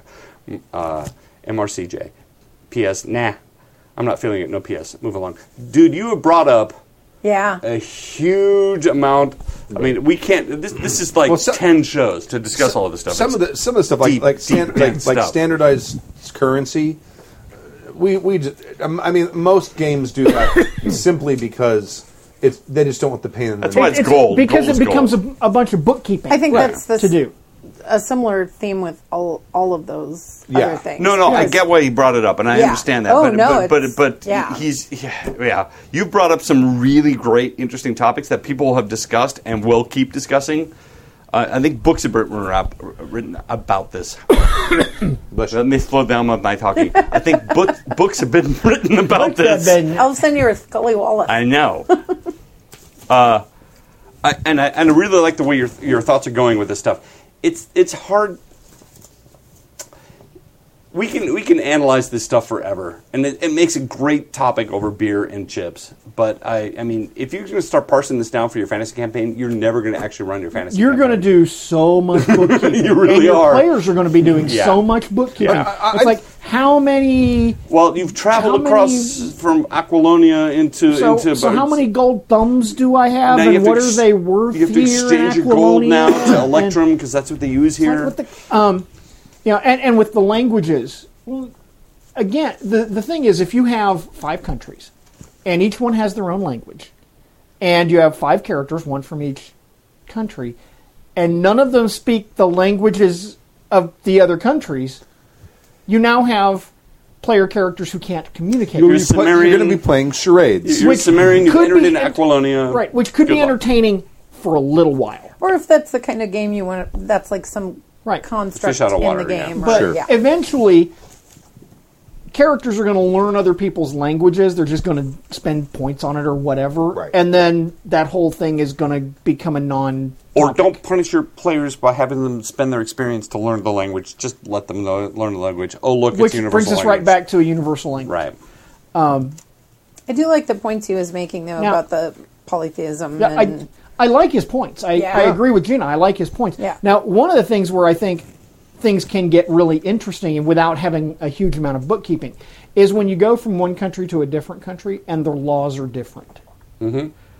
Here's an example. I was playing a paladin, interestingly enough, of the god of justice, of law and justice and things like that.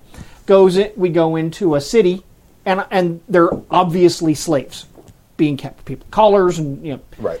And the GM, I could tell right off the bat, the GM expected us to go, slavery, what the, and, conflict.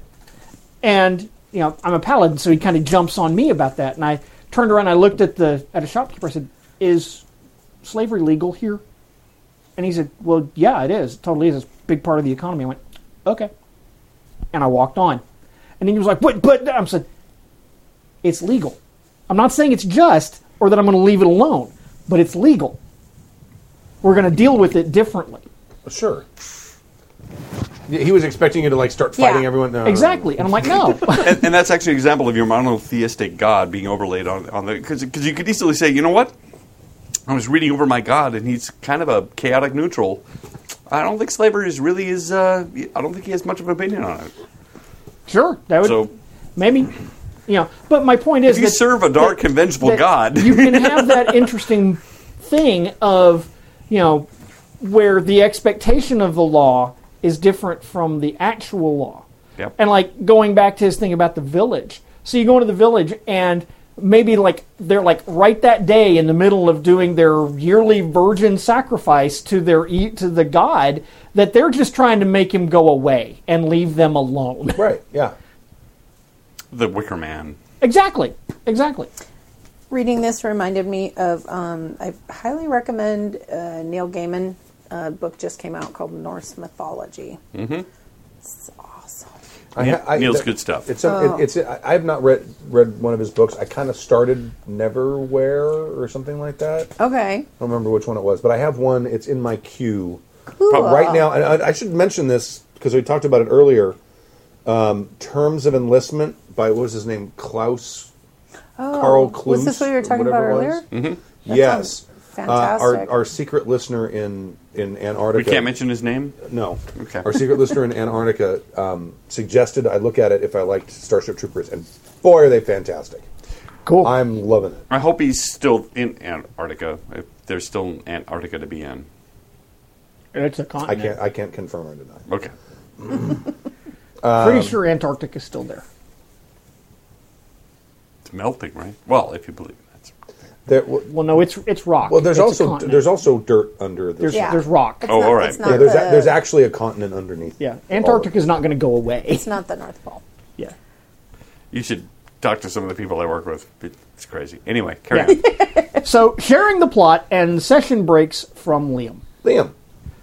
Dear Stu and the Doucheroos, Liam from here. From where? Liam from here.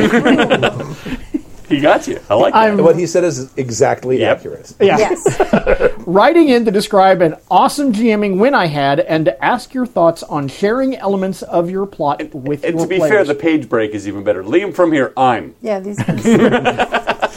Might be my fault.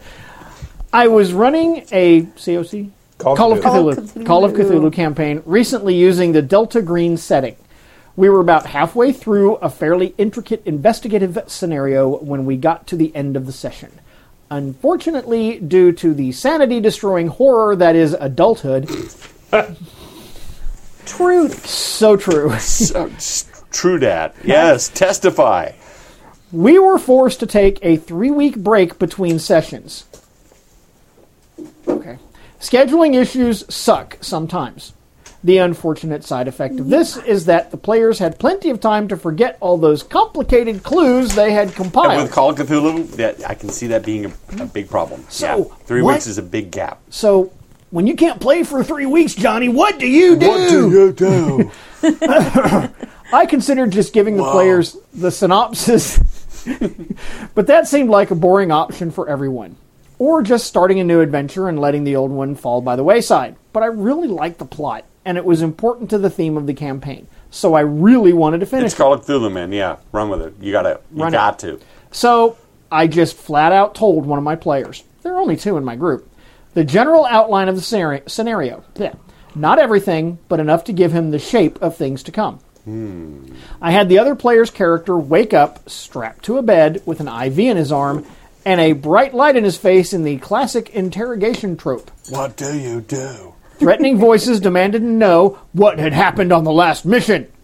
At first, he was reluctant to cooperate, but I started bombarding him with facts from the last mission. We knew he'd been in New York. We knew he'd talked to NPC-X, etc., etc. And after a few minutes, he haltingly began to relate the imperfect details he remembered. With liberal jumps, we covered all the major points of the previous session and continued the adventure in this new form.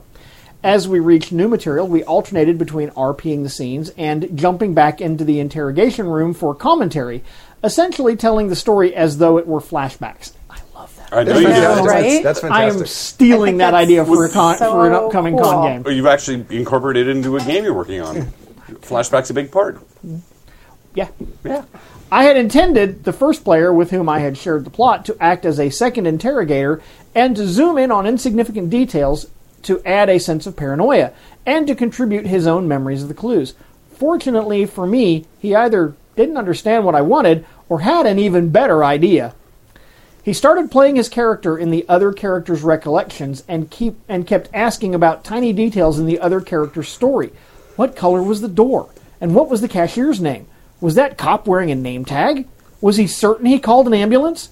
He even started referring to NPCs by different names than the ones the other player remembered, all while pretending that everything was totally normal. Awesome. He's became like the closer, didn't he? Such brilliant play here. It is. It's brilliant. Both players did an amazing job, and because one of them knew where the adventure was headed, he was able to lay down foreshadowing and extra detail like crazy. It worked amazingly well, and was one of the creepiest and most atmospheric Call of Cthulhu games That's awesome. I've ever run. I like that. I was so happy with how it turned out, and so proud of my players for just going with it. And here's a great note as a GM, or people that are frustrated with GMing. That's why you GM right there. You are proud of your players. Like you had a situation you didn't know how to resolve. You had a situation that was like, I don't even know how to fix this. It's been 3 weeks. All right, I'm just going to do this, and then out comes this thing. gonna where do the a players thing. loved it, and you sit back and you're like, not only did that work, but this was awesome. So you Yep. as a collaborative storyteller, created this great adventure that everybody's going to remember. I mean, that's cool. That's very cool. While it's not something I would do every week, it was a really neat way to deal with a lengthy gap between sessions, and it resulted in a really memorable experience. Do you guys or gals have any thoughts or experience with sharing metaplot information with players this way? Can you suggest other creative ways of dealing with real-world breaks that impact the game's story? Are we as GMs sometimes too protective of our precious plots? Yes, we are. Yes, we are. Yeah. Absolutely. Cheers and smooth douching, Liam Froome. P.S. Drink! P.P.S. I flew into LAX from Sydney on the last day of Strategicon last year. I stayed at the Hilton, but tragically was too jet lagged to hit the con floor. I know. I'm like, dude! You were right there. If you get back and you're flying through on con weekend again, come find me, dude, because I will buy you a beer. Yeah, totally. I don't know. Creative ways of dealing with real world breaks. See, I like to skip time.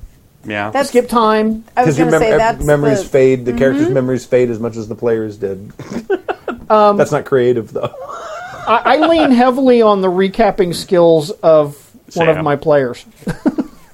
Me too. No, that Actually, helps the a lot. note-taking skills of one Yeah. of my players. Have you ever done the metaplot, shared metaplot with people? Because I was going to say I couldn't think of No. I don't one think so. time when that's happened. I'm not sure Or that I've. depending on the game, like for example, with your Moto Sing game that we were all playing with my archaeologists with the sherds, I'm not sure I want the metaplot explained to me at all. I Right. have no idea what's going on, and Yeah. it is a really creepy, scary, interesting game, and I am completely. It's all in it. We found a room with blood. Yeah. I will say I that have no idea. the So I'm not emotion sh- for that game was very real. and The but I'm not last even just scene- sure I want that.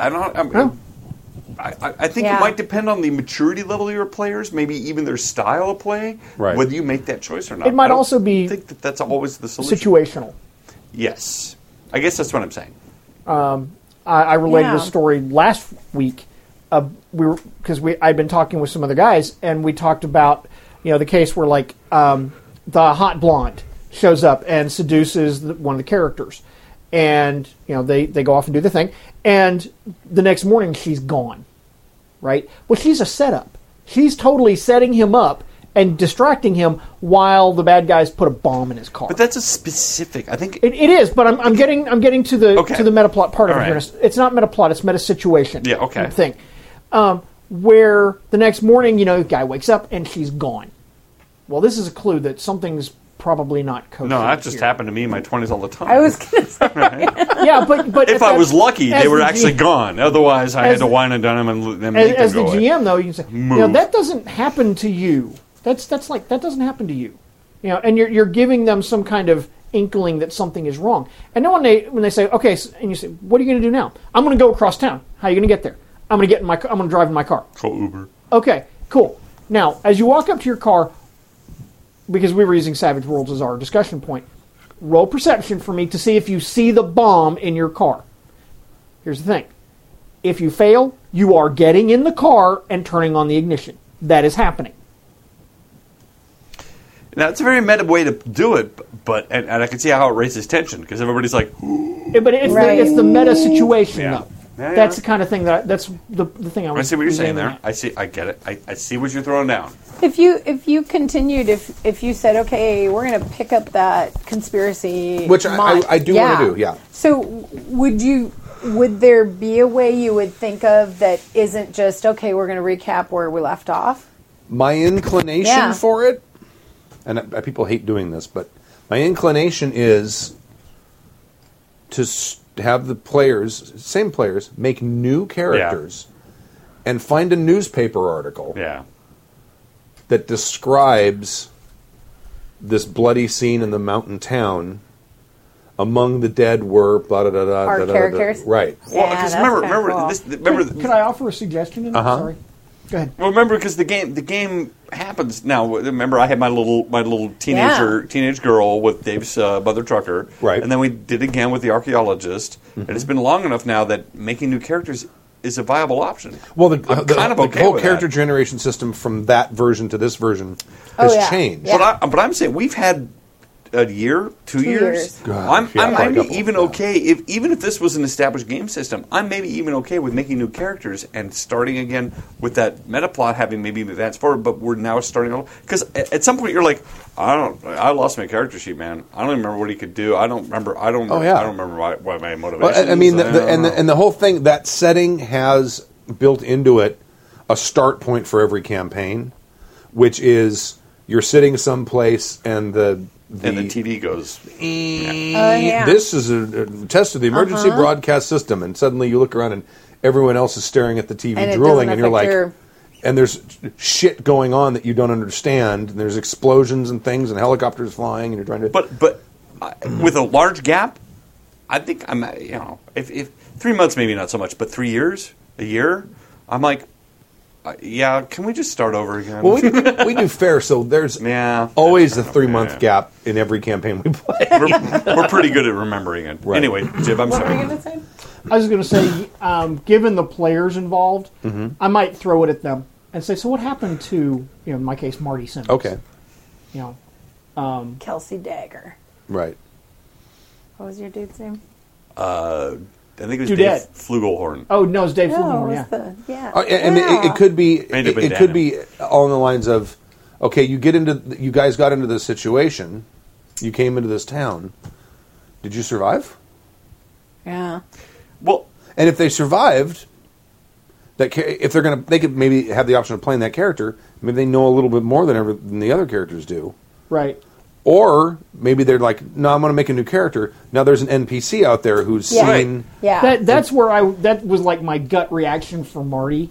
Right. Was Marty survived? Marty's in hiding. Oh, you bet your ass he would be. Yeah. Marty is totally in hiding. Right. And And so you he's an didn't NPC for you. In that campaign, that sort of second session of that campaign, you guys never even saw the bad guys, did you? No. We saw guys in trucks, Yeah. but not. Those aren't the bad guys. Yeah. Oh. No. Stop that. We don't know. Sorry. I think it was in the first one, my little tank girl, punk rock girl, we all like got into a building. Remember, we were still sussing out your combat. Yeah. So it was a way white, too and we deadly. started again. But I think that's as close as we ever got to encountering the evil that is Right. whatever it is. Wow. Remember? No, You did that? I listened to that. Remember one. the punk rock I girl? wasn't- Yep. With Mother do. Trucker? Yep. I do. She was kind of a That's template a good, for Albert, That's a I good guess. thought, though. Yeah, I love that. I love the idea, and I love the fact that the Right? players like this is. No, that's awesome. Where were you? Where were you? Yeah, that's Yeah. fantastic. No, The other that's thing fantastic. is, on my wish list of things for me to play and not run, Call of Cthulhu is high on the list. Yeah, I mean, play and not run. well, Get it. It's funny you have a there's- list, but that's good. now that there's has been a management change at Chaosium, I'm again pro Call of Cthulhu. Okay. Well, I don't want to get Do into you- politics of it, but okay. Do you specifically want BRP Call of Cthulhu, yeah, or do you want a Call of Cthulhu game in some system? BRP, the actual Call of Cthulhu. Okay. That's on my list of things I want to play. Okay. Now, obviously, it can't be Massenar Nyarlathotep because I read the book. And I myself have always had a hard time running Call of Cthulhu. I think it takes a special person, maybe, I to be able to spin that mood to create that. and it needs It's to beyond be me. a small group. It does, and they need to be invested, and they need Yeah. to be okay with failing. And Oh, that's what it's about. That's a Yeah. pretty Yeah. The specific number of niche. the players shall be 4, and 4 shall be the number of And players. they need to be okay with failing because that's what Call of Cthulhu is all about. If you get a bunch of people that are, well, I'm not. We've beaten this horse to glue again Scooby-Doo. too. Yeah, that's where my games ended up. GM yeah. Horror Story from Down Under from Andrew. G'day. Douchebags. Right. That's right. I'm a first-time writer, long-time listener. Long time listener. And I've been. I have to turn the mic on.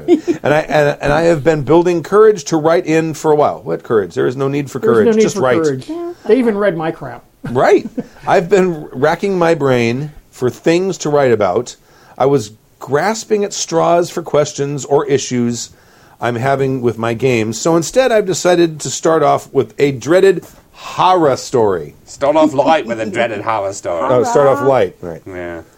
It begins long ago when I lived in Adelaide. Adelaide? Mm-hmm. Adelaide? That's right. A city that finds itself as the punchline of many an Australian joke. The gaming community there is good for its size, and I had found a good group of players who were invested in role-playing. Nothing was going to stop us. We had played a game already in this group where the GM, who was brothers with a close friend of another player, had set up a one-shot that eventually turned into a 4-session game. It was great, but the brothers ended up disagreeing after the game finished on real-life complicated matters, and we lost the GM. You killed him, Jesus. Well, they're Aussies after all. Oh, I disagree with you, my brother. My brother. Stab you in the face. Here's a snake. I would have normally grabbed the banner and taken lead as GM, but I was halfway through a master's degree at university, college in the U.S., Oh, yes. Which So, one? We don't know. so I opted out. Instead, we shopped around for a GM and found 2 guys willing to join us, where one insisted on being the GM. He was always a GM, never a player type guy, if that's a type. It is. It is a type. Let's call him Rob. Not his real name. Let's call him Hosier Rob. Oh, no. Well, No. as a coincidence. They were brothers, with the older one being the GM. Same as the previous game. More coincidences. Well, it's Australia after all. Aren't they all related? Right. I don't think that's true. I don't think they're all related. Well, I'm sure they're going to come over here and beat me up over it. They might. And their brothers. And they play rugby, which is probably Yeah. the most hardcore sport there is. Right. And then their Except brothers for like play rugby anaconda wrestling. Okay. In rugby, the principal form of protective equipment is to keep your ears from being ripped off. Sure. Yeah. And their first aid kit is a bucket of ice. Filled with beer. That explains all the explains all the torn off penises lying around on the sidelines. Everybody's got their ears, but the penises are lying around there. It's terrible. The game was Dungeons & Dragons 2nd edition. Around the time 4th edition and Pathfinder were big things. But the GM wanted to run 2nd edition. The younger brother, well, at the time, Yeah. with 4th edition out there, I think running 2nd edition Second might edition have is been kind of okay. the forgotten edition because it wasn't broken enough to actually make make any Everyone waves. I stopped playing D&D I know. before 2nd edition came out. I did too. I And only never played played it it. briefly All in the- college. Played- All Yeah. the people Played- I played with played second. Played the crap out of They second loved edition. second. Yeah. And I had so many second edition books. Yeah. The younger brother, let's call him Pete. Pete. Let's call him Stinky Pete. You don't know. I don't know. Offered us all well, he's Australian. I apologize to my Australian brothers. For Stinky Pete being part of your... They all smell like eucalyptus. Carry on. God damn it. But everyone in the existing group really enjoyed character making. So when he offered us pre-generated characters, but everyone in the existing group really enjoyed character making, so he declined. I put aside time over the week to make my character, and I decided on making a paladin, and wrote a short paragraph about his recent backstory and why he would be roving around with some sellswords and treasure hunters. Sorry, I mean murder hobos. Come the first game. I'm checking something. Okay. Come the first game, I'm ready for an old school romp and role playing. Rob sets out the campaign world, even describing the time of year and the effects on the local festivities. I was already engaged and excited. You are all hired to travel a week into the forest, where you will meet a guide who will take you to an old castle. There you will need to collect a MacGuffin, explained Rob. We bought our traveling gear and set off. You know what? That's Standard. fine. All right, yeah, Standard shit. Go pick up a Scotsman and come back. Ach, MacGuffin! Aye. I want it! By the way, the forest is dangerous with orcs and bandits, Rob warned. Oh, excellent. Yes. I sharpen my sword before I leave. That's fine, we thought. We are adventurers. Yes. Plus, I could practice my God-given evil banishing powers. Yes. What could possibly go wrong? Half a week into the trip, we finally meet some orcs. Half a week. I hope they didn't That do could- no. every... Okay. I doubt it. We have a camp set up, and we choose for the sleepless elf to be the night watchman. Poor elves, yeah. They don't sleep. They get to night. Yeah. They must get cranky after the first They're couple always years. cranky after like 1,000 years of staying awake all night. Wouldn't you be? Yes. Elitist. Roll a perception check, asks Rob. The elf rolls and passes. Like they do. Succeeds. Yes. Passes is Australian for succeeds. You This does make more sense if you read it in Australian. Right. You spot some orcs in the tree line. Roll initiative! Because the orcs are ambushing you, they get to go first. What? But he made his perception I check. know. Wait a know. moment. Fascinating. Isn't that the whole point of so making it's not a only the perception water check? that goes backwards in Australia? I- It's like, Yes, when you make a perception check, you actually get to see the ambush as it's falling Yeah. on you, but don't actually get to react. Okay. In Australia, toilets flush you. That's right. In Australia, when you notice an ambush, it's already too late. it is. All right. When you notice the ambush, you've already been struck by the arrows. I get it. If you go swimming and you get stuck by a Portuguese man of war or one of them, their box jellyfish, it's too late. Oh, look, I've been ambushed, and you're dead. All right. Roll initiative. I was excited. Yes, my mighty paladin was asleep and wouldn't be smiting orcs in his shiny armor. Instead, he would be in a nightgown, rubbing sleep out of his eyes. And maybe with a nightcap, the little thing with the little tassel on like the when end. you read in a teddy bear. Paladin in a night dress with a cap Sure. and sword and shield. What's a all sword this then? And a candle on one of those little Right, holders. right. What's going on? I'm there. Played by Sir Patrick Stewart. I'm There you so go. there. Paladin. But that's fun. Paladin. What's your two-hit armor class TOIC? THACO? Yeah. What does it TOIC mean? I don't know. Unless they called it something. Oh, he different there. doesn't remember it was THACO. Okay. Or Whatever. Fact 0. Yeah. Well, whatever WotC decided to call it in second edition, he asked Rob. 10, I guess, because I'm asleep and I'm not wearing armor, I replied. Pete grimaced at this. Stinky Pete Take grimaced. 20 damage from Ulk arrows, said Rob after rolling a few dice. I furrowed my brow. I'm dead. I'm dead. The rest of the group, they must have been first level characters. Yeah. The rest of the group, the original guys, were shocked. 7 days investment in imagineering a backstory, a personality, all gone without even waking up. Sweet dreams, my prince. Stinky Pete didn't seem surprised at all. His character also died in his sleep. It seemed like the peaceful thing to happen, passing away in your sleep.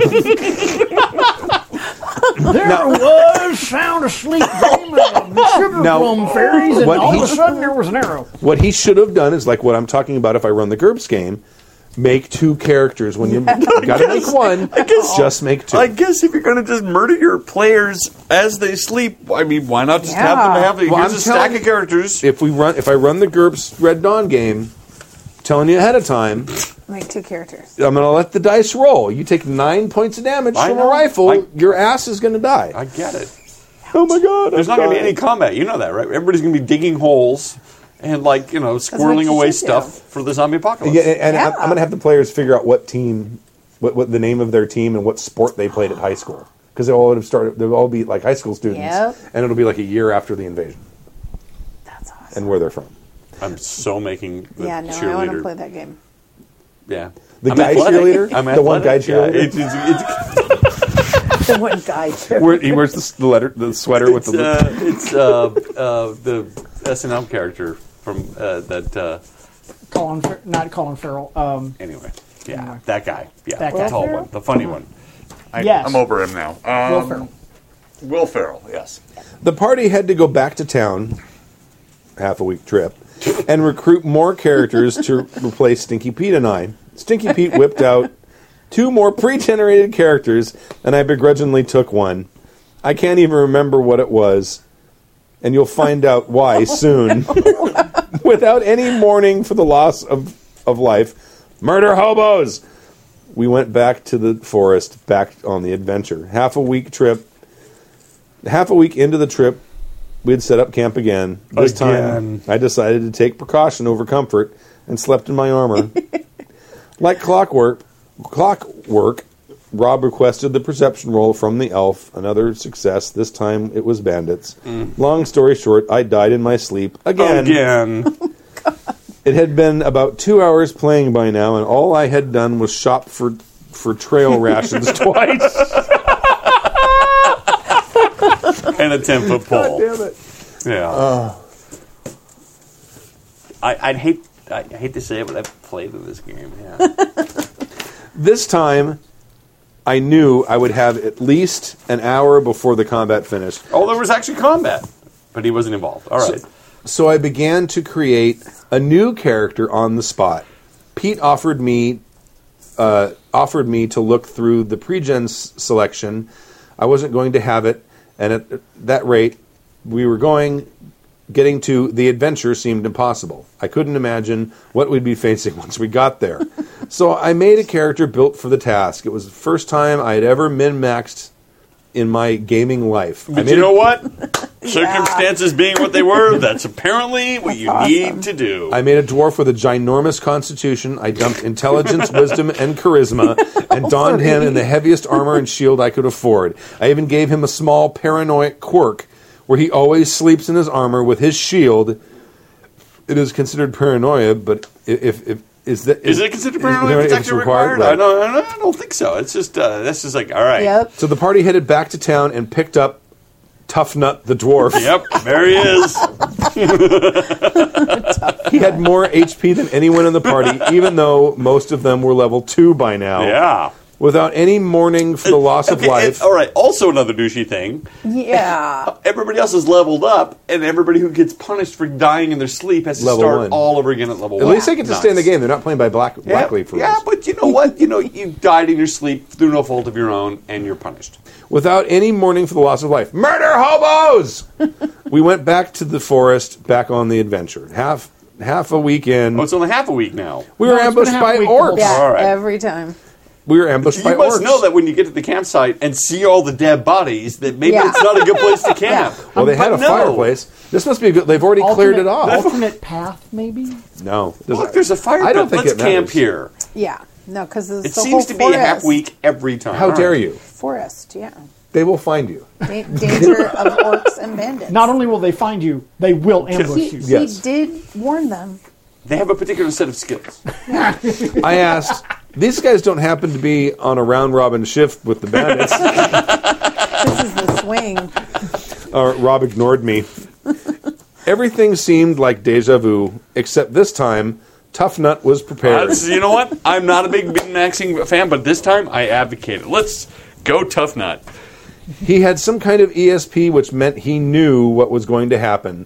A special kind of ESP called metagaming. Yes. the type of ESP that only one would have after dying twice in the same area. Aha! On the half-week night, he decided not to sleep at all. He doesn't trust the elf, was my half-assed excuse. So, when the orcs attacked, Tough Nut was there, awake, to finish them off. He took every arrow that was shot at him, but he survived, and so did every other character. Finally.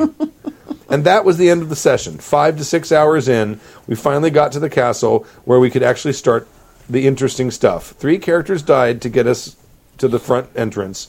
Those oblivious souls, may they rest in peace. Ah, yes. And they were probably arguably the more interesting characters than Tough Nut. Although, Right. you've made Tough Nut A tough nut. a Tough Nut. Tough nut to crack. Thanks for reading. I will endeavor to write again. Let me know if you want to hear about the amazing gameplay I played prior to this. It was in Rollmaster Merps. I've been I've heard a lot of bad reviews about Rollmaster since playing, and it deserves some kudos, or maybe it was just a good GM. Probably the latter. Or not. Hearing about amazing games isn't interesting as is the terrible. Yeah, send in. Well, this write is in and say why freaking it funny. was- This why is one of was the. it in? Yeah. This is one of the funnier horror stories we've had. It was very. Thank you very much. And I forget what. Do we have time for this next one? Yeah, go ahead. All right. Let's burn- Okay, let's this is burn a. through it. I'm was going from to call Andrew. this Thank you, a Andrew. horror story, but it's from the Venerable von Scooterboden. Now, in full disclosure, I read this ahead of time. I have mixed feelings over this. It takes me on a journey. I'm not sure I agree with everything, but I'll let you guys decide. Is it bad? You'll see. Okay, all right, go. It has to do with maybe the way it's. Anyway, Okay. are you going to leave while I read this? I'm going to go pee, and I'll be right back. This is important stuff. I'll listen.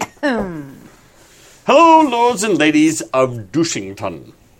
I'm a longtime GM and have been running the same L5R world for about 10 years, and some of my players are playing the grandchildren of the first species. And first of all, I'd like to say, awesome. Yeah. Kudos. 10 years of running any game, especially L5R. I told you this so that you can kind of get my sense of history involved with this game. As a GM, I have a few rules which you may agree or disagree with, but here they are. 1, I am telling a story, not running a game. I will always decide in favor of a better story over any rules mechanic. I feel that the rules are generally guidelines there to enforce consistency. 2, I will always attempt to be consistent in my rulings. However, I will not accept rules debates in the middle of a session. I feel that debating a rules lawyer in the middle of a session detracts from the story, so I try my best not to do it. If a player disagrees with a rules interpretation, I will happily discuss a ruling after the session or during an intermission, but never during a session. 3, I will and reserve the right to hand wave or ignore rules, and will generally do so in favor of maintaining the pacing of the story. However, if a player continually pulls a teacher-teacher moment, that's what my group calls rules lawyering, that tends to screw over the group, and I'm a teacher, so it kind of adds to the humor. I've been known to rigidly enforce the rule being teachered only on the player who brought it up while hand-waving it for everyone else.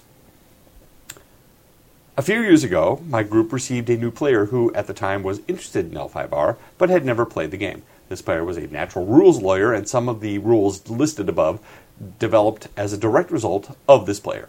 During one session, this player began arguing with me on virtually every rules interpretation possible until I finally lost it and informed the player that I didn't remember AEG giving me the effing books, and until such time that AEG saw fit to return my money, I would run the game as I saw fit. Well, as you can probably imagine, things first improved, and then he doubled down his douchery. That's when the player would bring up rules effects that would screw over the group casually in order to remind me. This became especially troublesome during combat sessions. It was finally during one specific encounter in which the players were investigating some rumors of taint and potential Maho. Blood magic. Yes, activity that things finally came to a head.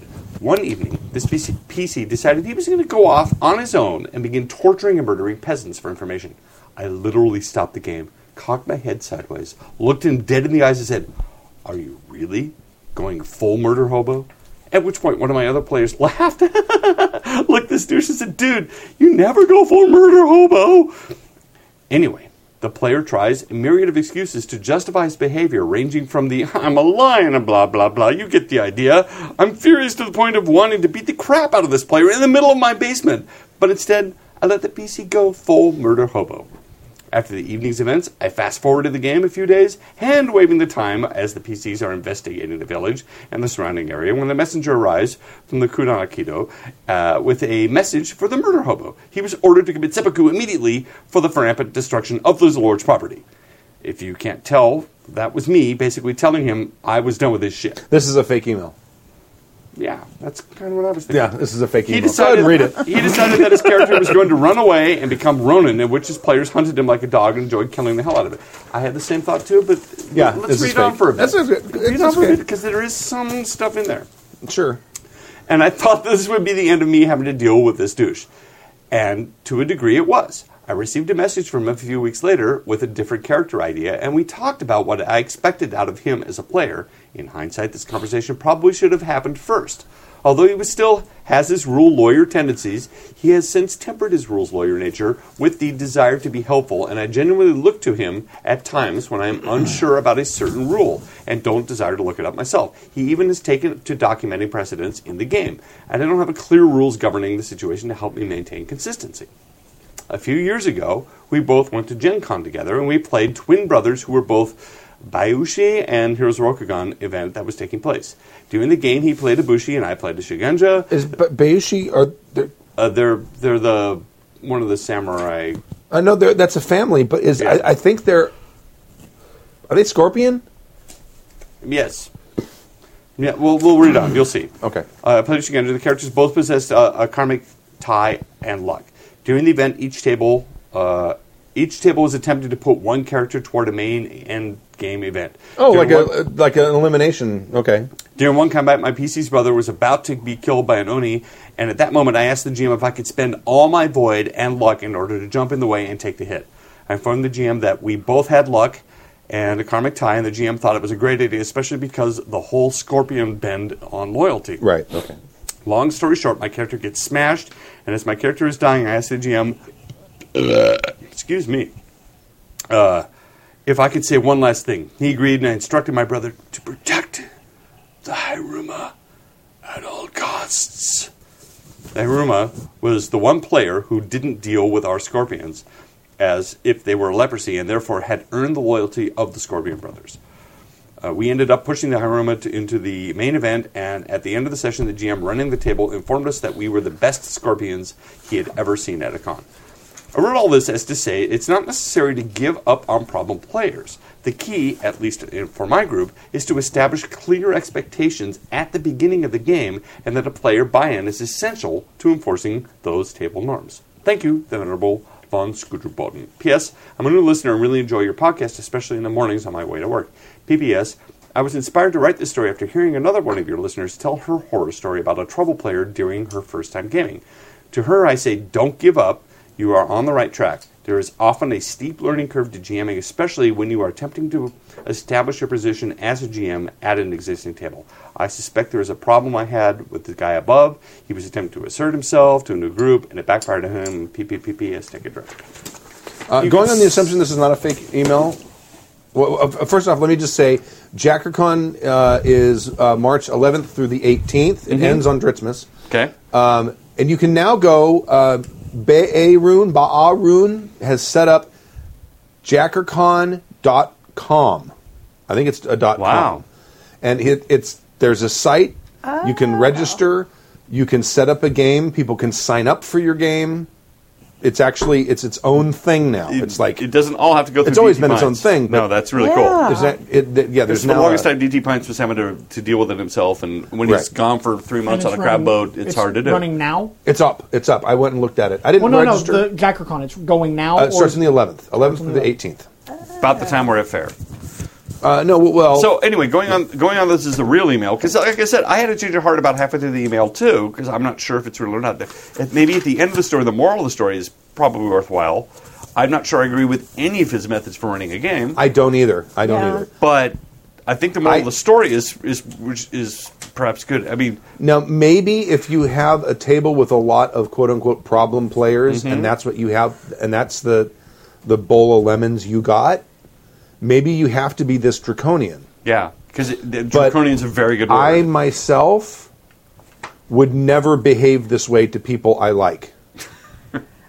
To be quite frank, the rule number 3 was the toughest one for me. Yeah. But I will and reserve the right to hand waive or ignore rules, and to maintain the pace. So if you're pacing of the story. This sounds to me now. I don't know. Maybe this isn't fake, but I think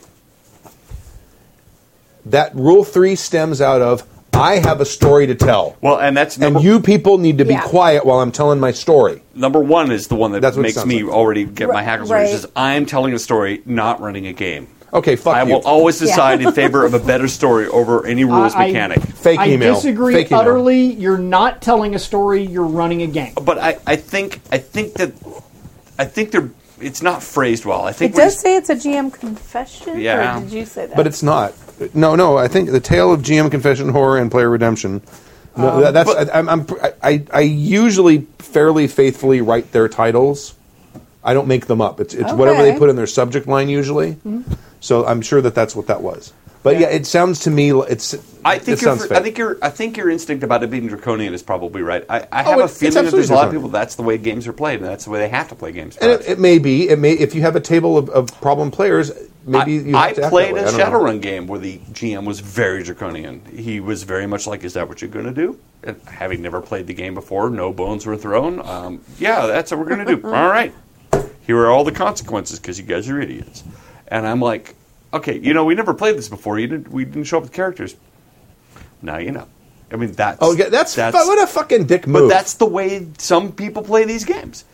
I mean, it's not. I'm not going to say it's right or wrong, but that's what they know. That's what they do. That's how they play games. And that's why we go to cons, because then when you play with somebody like Mook, Yeah. you're like, oh, you Yeah. mean I can actually be nice, throw a bone to the characters, and follow the rules, and not be a dick? Wow, what a mind blown. The because that's when you live in a bubble, you don't know that there's other options out there. I think that sometimes people, and I know this for a fact, people are victims of their own world. They're stuck there. And sometimes they don't even want to know. I'm like, I'm not going to go to con. I don't need some guy telling me how to do. I know how to GM. I'm a great GM. You guys love me, right? You guys let me know, sir. If I don't tell you, you're going to get me rid of me. I mean, I think people, again, how many times do we say, go to a con, play in somebody else's game, you're going to learn a lot. If you don't learn a better thing, you're going to learn what not to do. And if this was your GM, you're going to go, well, I know I'm not doing that ever again. Or maybe, I don't know, whatever. But the point being, everybody has their own set of rules, and you don't know what everybody else's job is until you game with them. Right. So you sit in a game. And I think, maybe they're in Nebraska, and this is their only choice. This is their only place they know. I don't know. But yeah, I don't know. I know. It may not. It I'm may of not. two minds, I too. just did a quick search. It may not. It may not be fake, but I think we might be able to at least. Maybe he's sitting at a table where he has to act this way. If so, I feel bad for him. And Because so, I it feel is bad so much fucking better to let your players take the reins on the story. Because then you get surprised as well. What the fuck use is it if you know what a story is going to be and where it's going to go and what it's going to do and Well, What, yeah, what the fuck? I agree. Unless you got some sort of power trip. In which Which case, I think with those 3 rules, there might be. I think a lot of don't GMs are play power. a game. Pour yourself a scotch, light a cigar, sit down at your computer, and write your fucking novel. I'm gonna suppose that there are perhaps many GMs out there that have a control problem, issues, and absolutely. and perhaps also need the validation. Perhaps I'm not saying that everybody who GMs is that way, but I'm going to suppose that there are A percentage. perhaps a larger percentage. Who knows? Who knows how big it is? But there are some. I could certainly see that being a GM could attract that type of personality. And I'm not going to say it's wrong, but it seems like that might be a common problem out there. And It is. It may not even be a problem if they don't know it's a problem. We talked about this in the very first couple of episodes Yes, we of the show. Yes. When I talked about when I went to the Warhouse and there were some old guys there. We were kids. We had rode our bikes there. We were probably 15, maybe 14. We rode our bikes across Long Beach to the Warhouse. Walked in and they had this huge table. This table was made this thing look like a toy. It was about as big as this, but almost a square. Viking long table, I right? think they huge. still have it. They might. It's like It a was big. giant It's sheet like- of plywood or It's like something. 12 by 12 or 8 by 8. It's a You were big smaller and table. shorter then too. It probably seemed bigger. But it was square. I remember that it was That's square. And it was giant. big. It was like big, thick wood. It wasn't like... I mean, it had plywood top, but it was like very well constructed. And there was a guy sitting there, and they were playing a game. And there was probably like 6 or 7 people sitting around the table, and the GM. And the GM was a big neckbeard, you know. And he says, "You have now just entered my birthday garden. The only magic that works is mine." This made a big impression on you. You you walked through the door, ding, ding, ding. You have now entered my birthday garden. The only magic that works, and you're like, and from that point, you said to yourself, Well, no, I'm like, cool. I'm going to do that in my game. But my point is, I mean, because remember back then we were all isolated and divided. We didn't That's have my an internet or point. anything. That's my point. And there was probably like really common, and then there were some people who kind of figured out the whole cooperative narrative thing, and there's other groups that didn't. Nope. And then, but you start playing with more and more people. You go to game cons, you play with people and say, "Hey, you're cool. Why don't you come join our game?" Next thing you know, the game is growing and changing and evolving and improving because you're getting more and different people involved in the game with their different experiences. Suddenly, it's better. But when we first started the show, one of the things I wanted to talk about is the fact that being that kind of GM is a disservice to you, and it's a disservice to your player, and it's a disservice to your hobby. but you don't know any better. Back then we didn't. No. But now you can. Now there's no excuse for it. Yeah. I mean, and there are people out there who probably espouse exactly what this guy's saying. And I don't want to like knock this guy and say you're Too late. We already did. No, I don't think so. But I think you might find, if you listen for a while, that maybe you don't need to be as draconian as you think you need to be. Now, as far as the rules arguing thing, like you don't want rules arguments in the game, you don't want it to interrupt the thing. He's trying. I can tell he's grabbing at the immersion brass ring. That's what he's going for, right? That's what I was thinking. And I don't blame him for that. Nope. The thing is, though, nothing breaks immersion more than a player who's pissed off because of a bad ruling. Right. And you need to realize that. That's a real thing. If I'm, and I played in a game where there was a bad ruling made because I made a character that was built in a very specific way, and something that I had that I spent a lot of points on to have was completely hand-waved and ignored in a situation, all because the GM wanted to keep the intense pace of the game going, and because we were right in the middle of combat, and he wanted it to be stressful and chaotic and everything like that. It just pissed me off. Yep. It's Yeah. like, what? I just spent points on this. You're not going to immerse me in anything. Yep. Except hate at that point. Immersion's not a constant. No, it isn't. It's an ebb and flow Uh-huh. sort of thing, because you have moments when you're really being in character, Invested. Yeah. and you have moments when you're really playing a game, Right. and you have moments when you're sitting around a table yucking it up with your buddies. Mm-hmm. And you can be invested in different ways. I can be invested in combat. I can also be invested in trying to talk this shopkeeper down for the one part that we need to build the catapult or whatever it is. You get invested in these moments, but I want to try to defend this guy in a way because I think that this happened a long time ago. I think he's being terse in his summary about the way he runs a game, and it's not well worded. But I think ostensibly what he's saying is, I'm trying to move the game forward. I'm trying to move the story forward. I'm trying to keep it. I don't want to get bogged down in parsing rules for an hour and a half. But he doesn't say that specifically. But I think that's the gist of what he's trying to say. I agree with that. I don't agree with the whole "I will hand wave when I feel like it."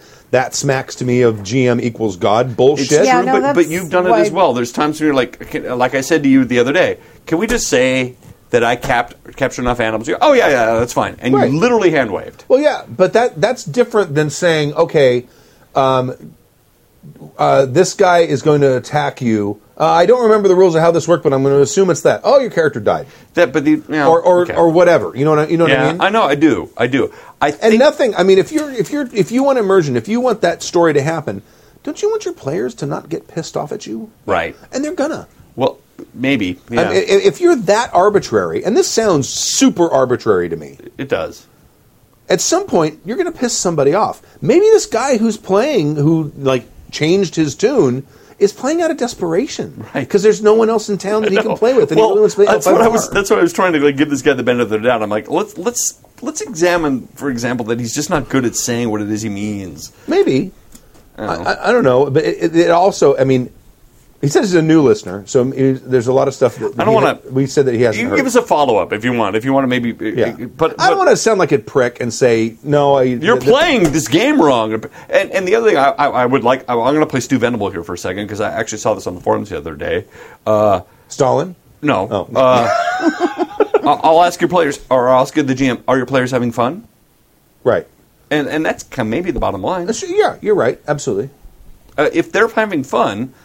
Who are we to cast disparaging remarks against his play style? Because if his players have been here for 10 years playing this game, it's far be it for us to really judge that harshly. I think that he perhaps didn't phrase what he meant well. I'm going to leave it at that. Maybe. It sounds really draconian. It does, but we are, a bunch of liberal elitists No, I'm not. No. But when it comes to the GM equals God thing, I know. Fuck that noise. Yeah. Fuck that noise. What about GM equals system?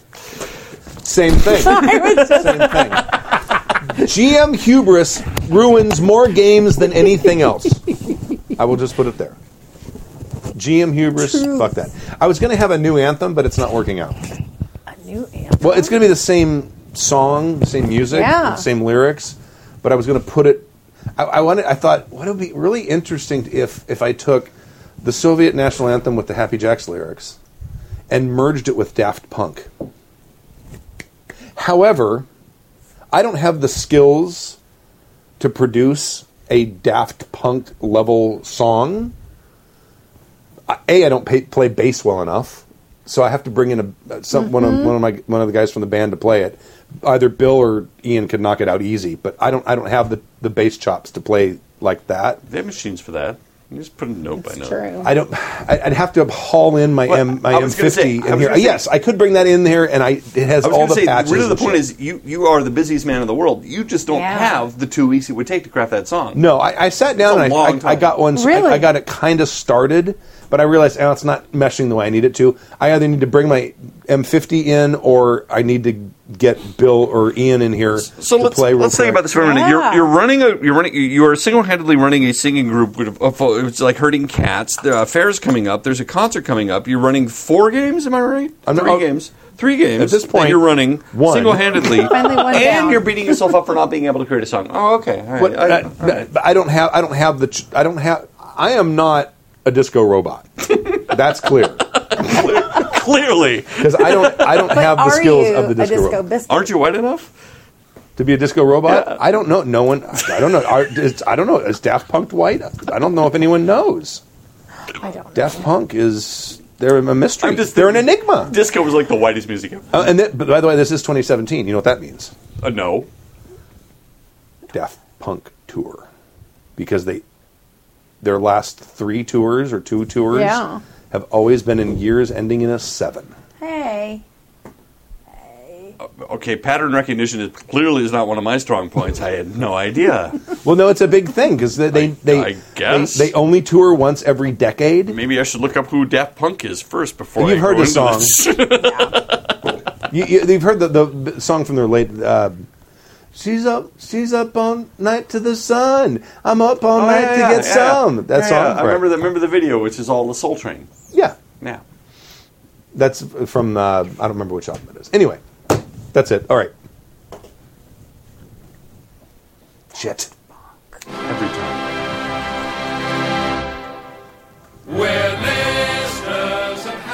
Thank you for joining us for season 18, episode 20, last episode of the season of Happy Jack's RPG Podcast. My name is Stu.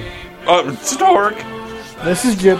This is Gina. Join us tomorrow at 2 p.m. Pacific time for the Fate-ish. Blue mask? Mask of the... I don't remember. Okay. 2 p.m.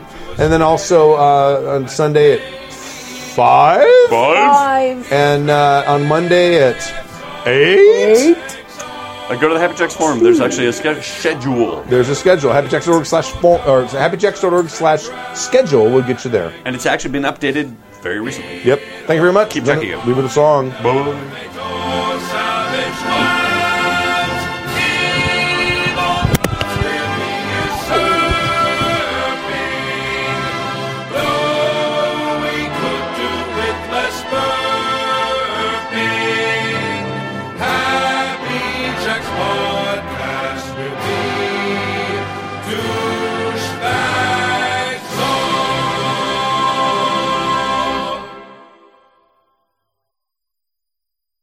The preceding program has been a presentation of the Angry Folk Media Empire.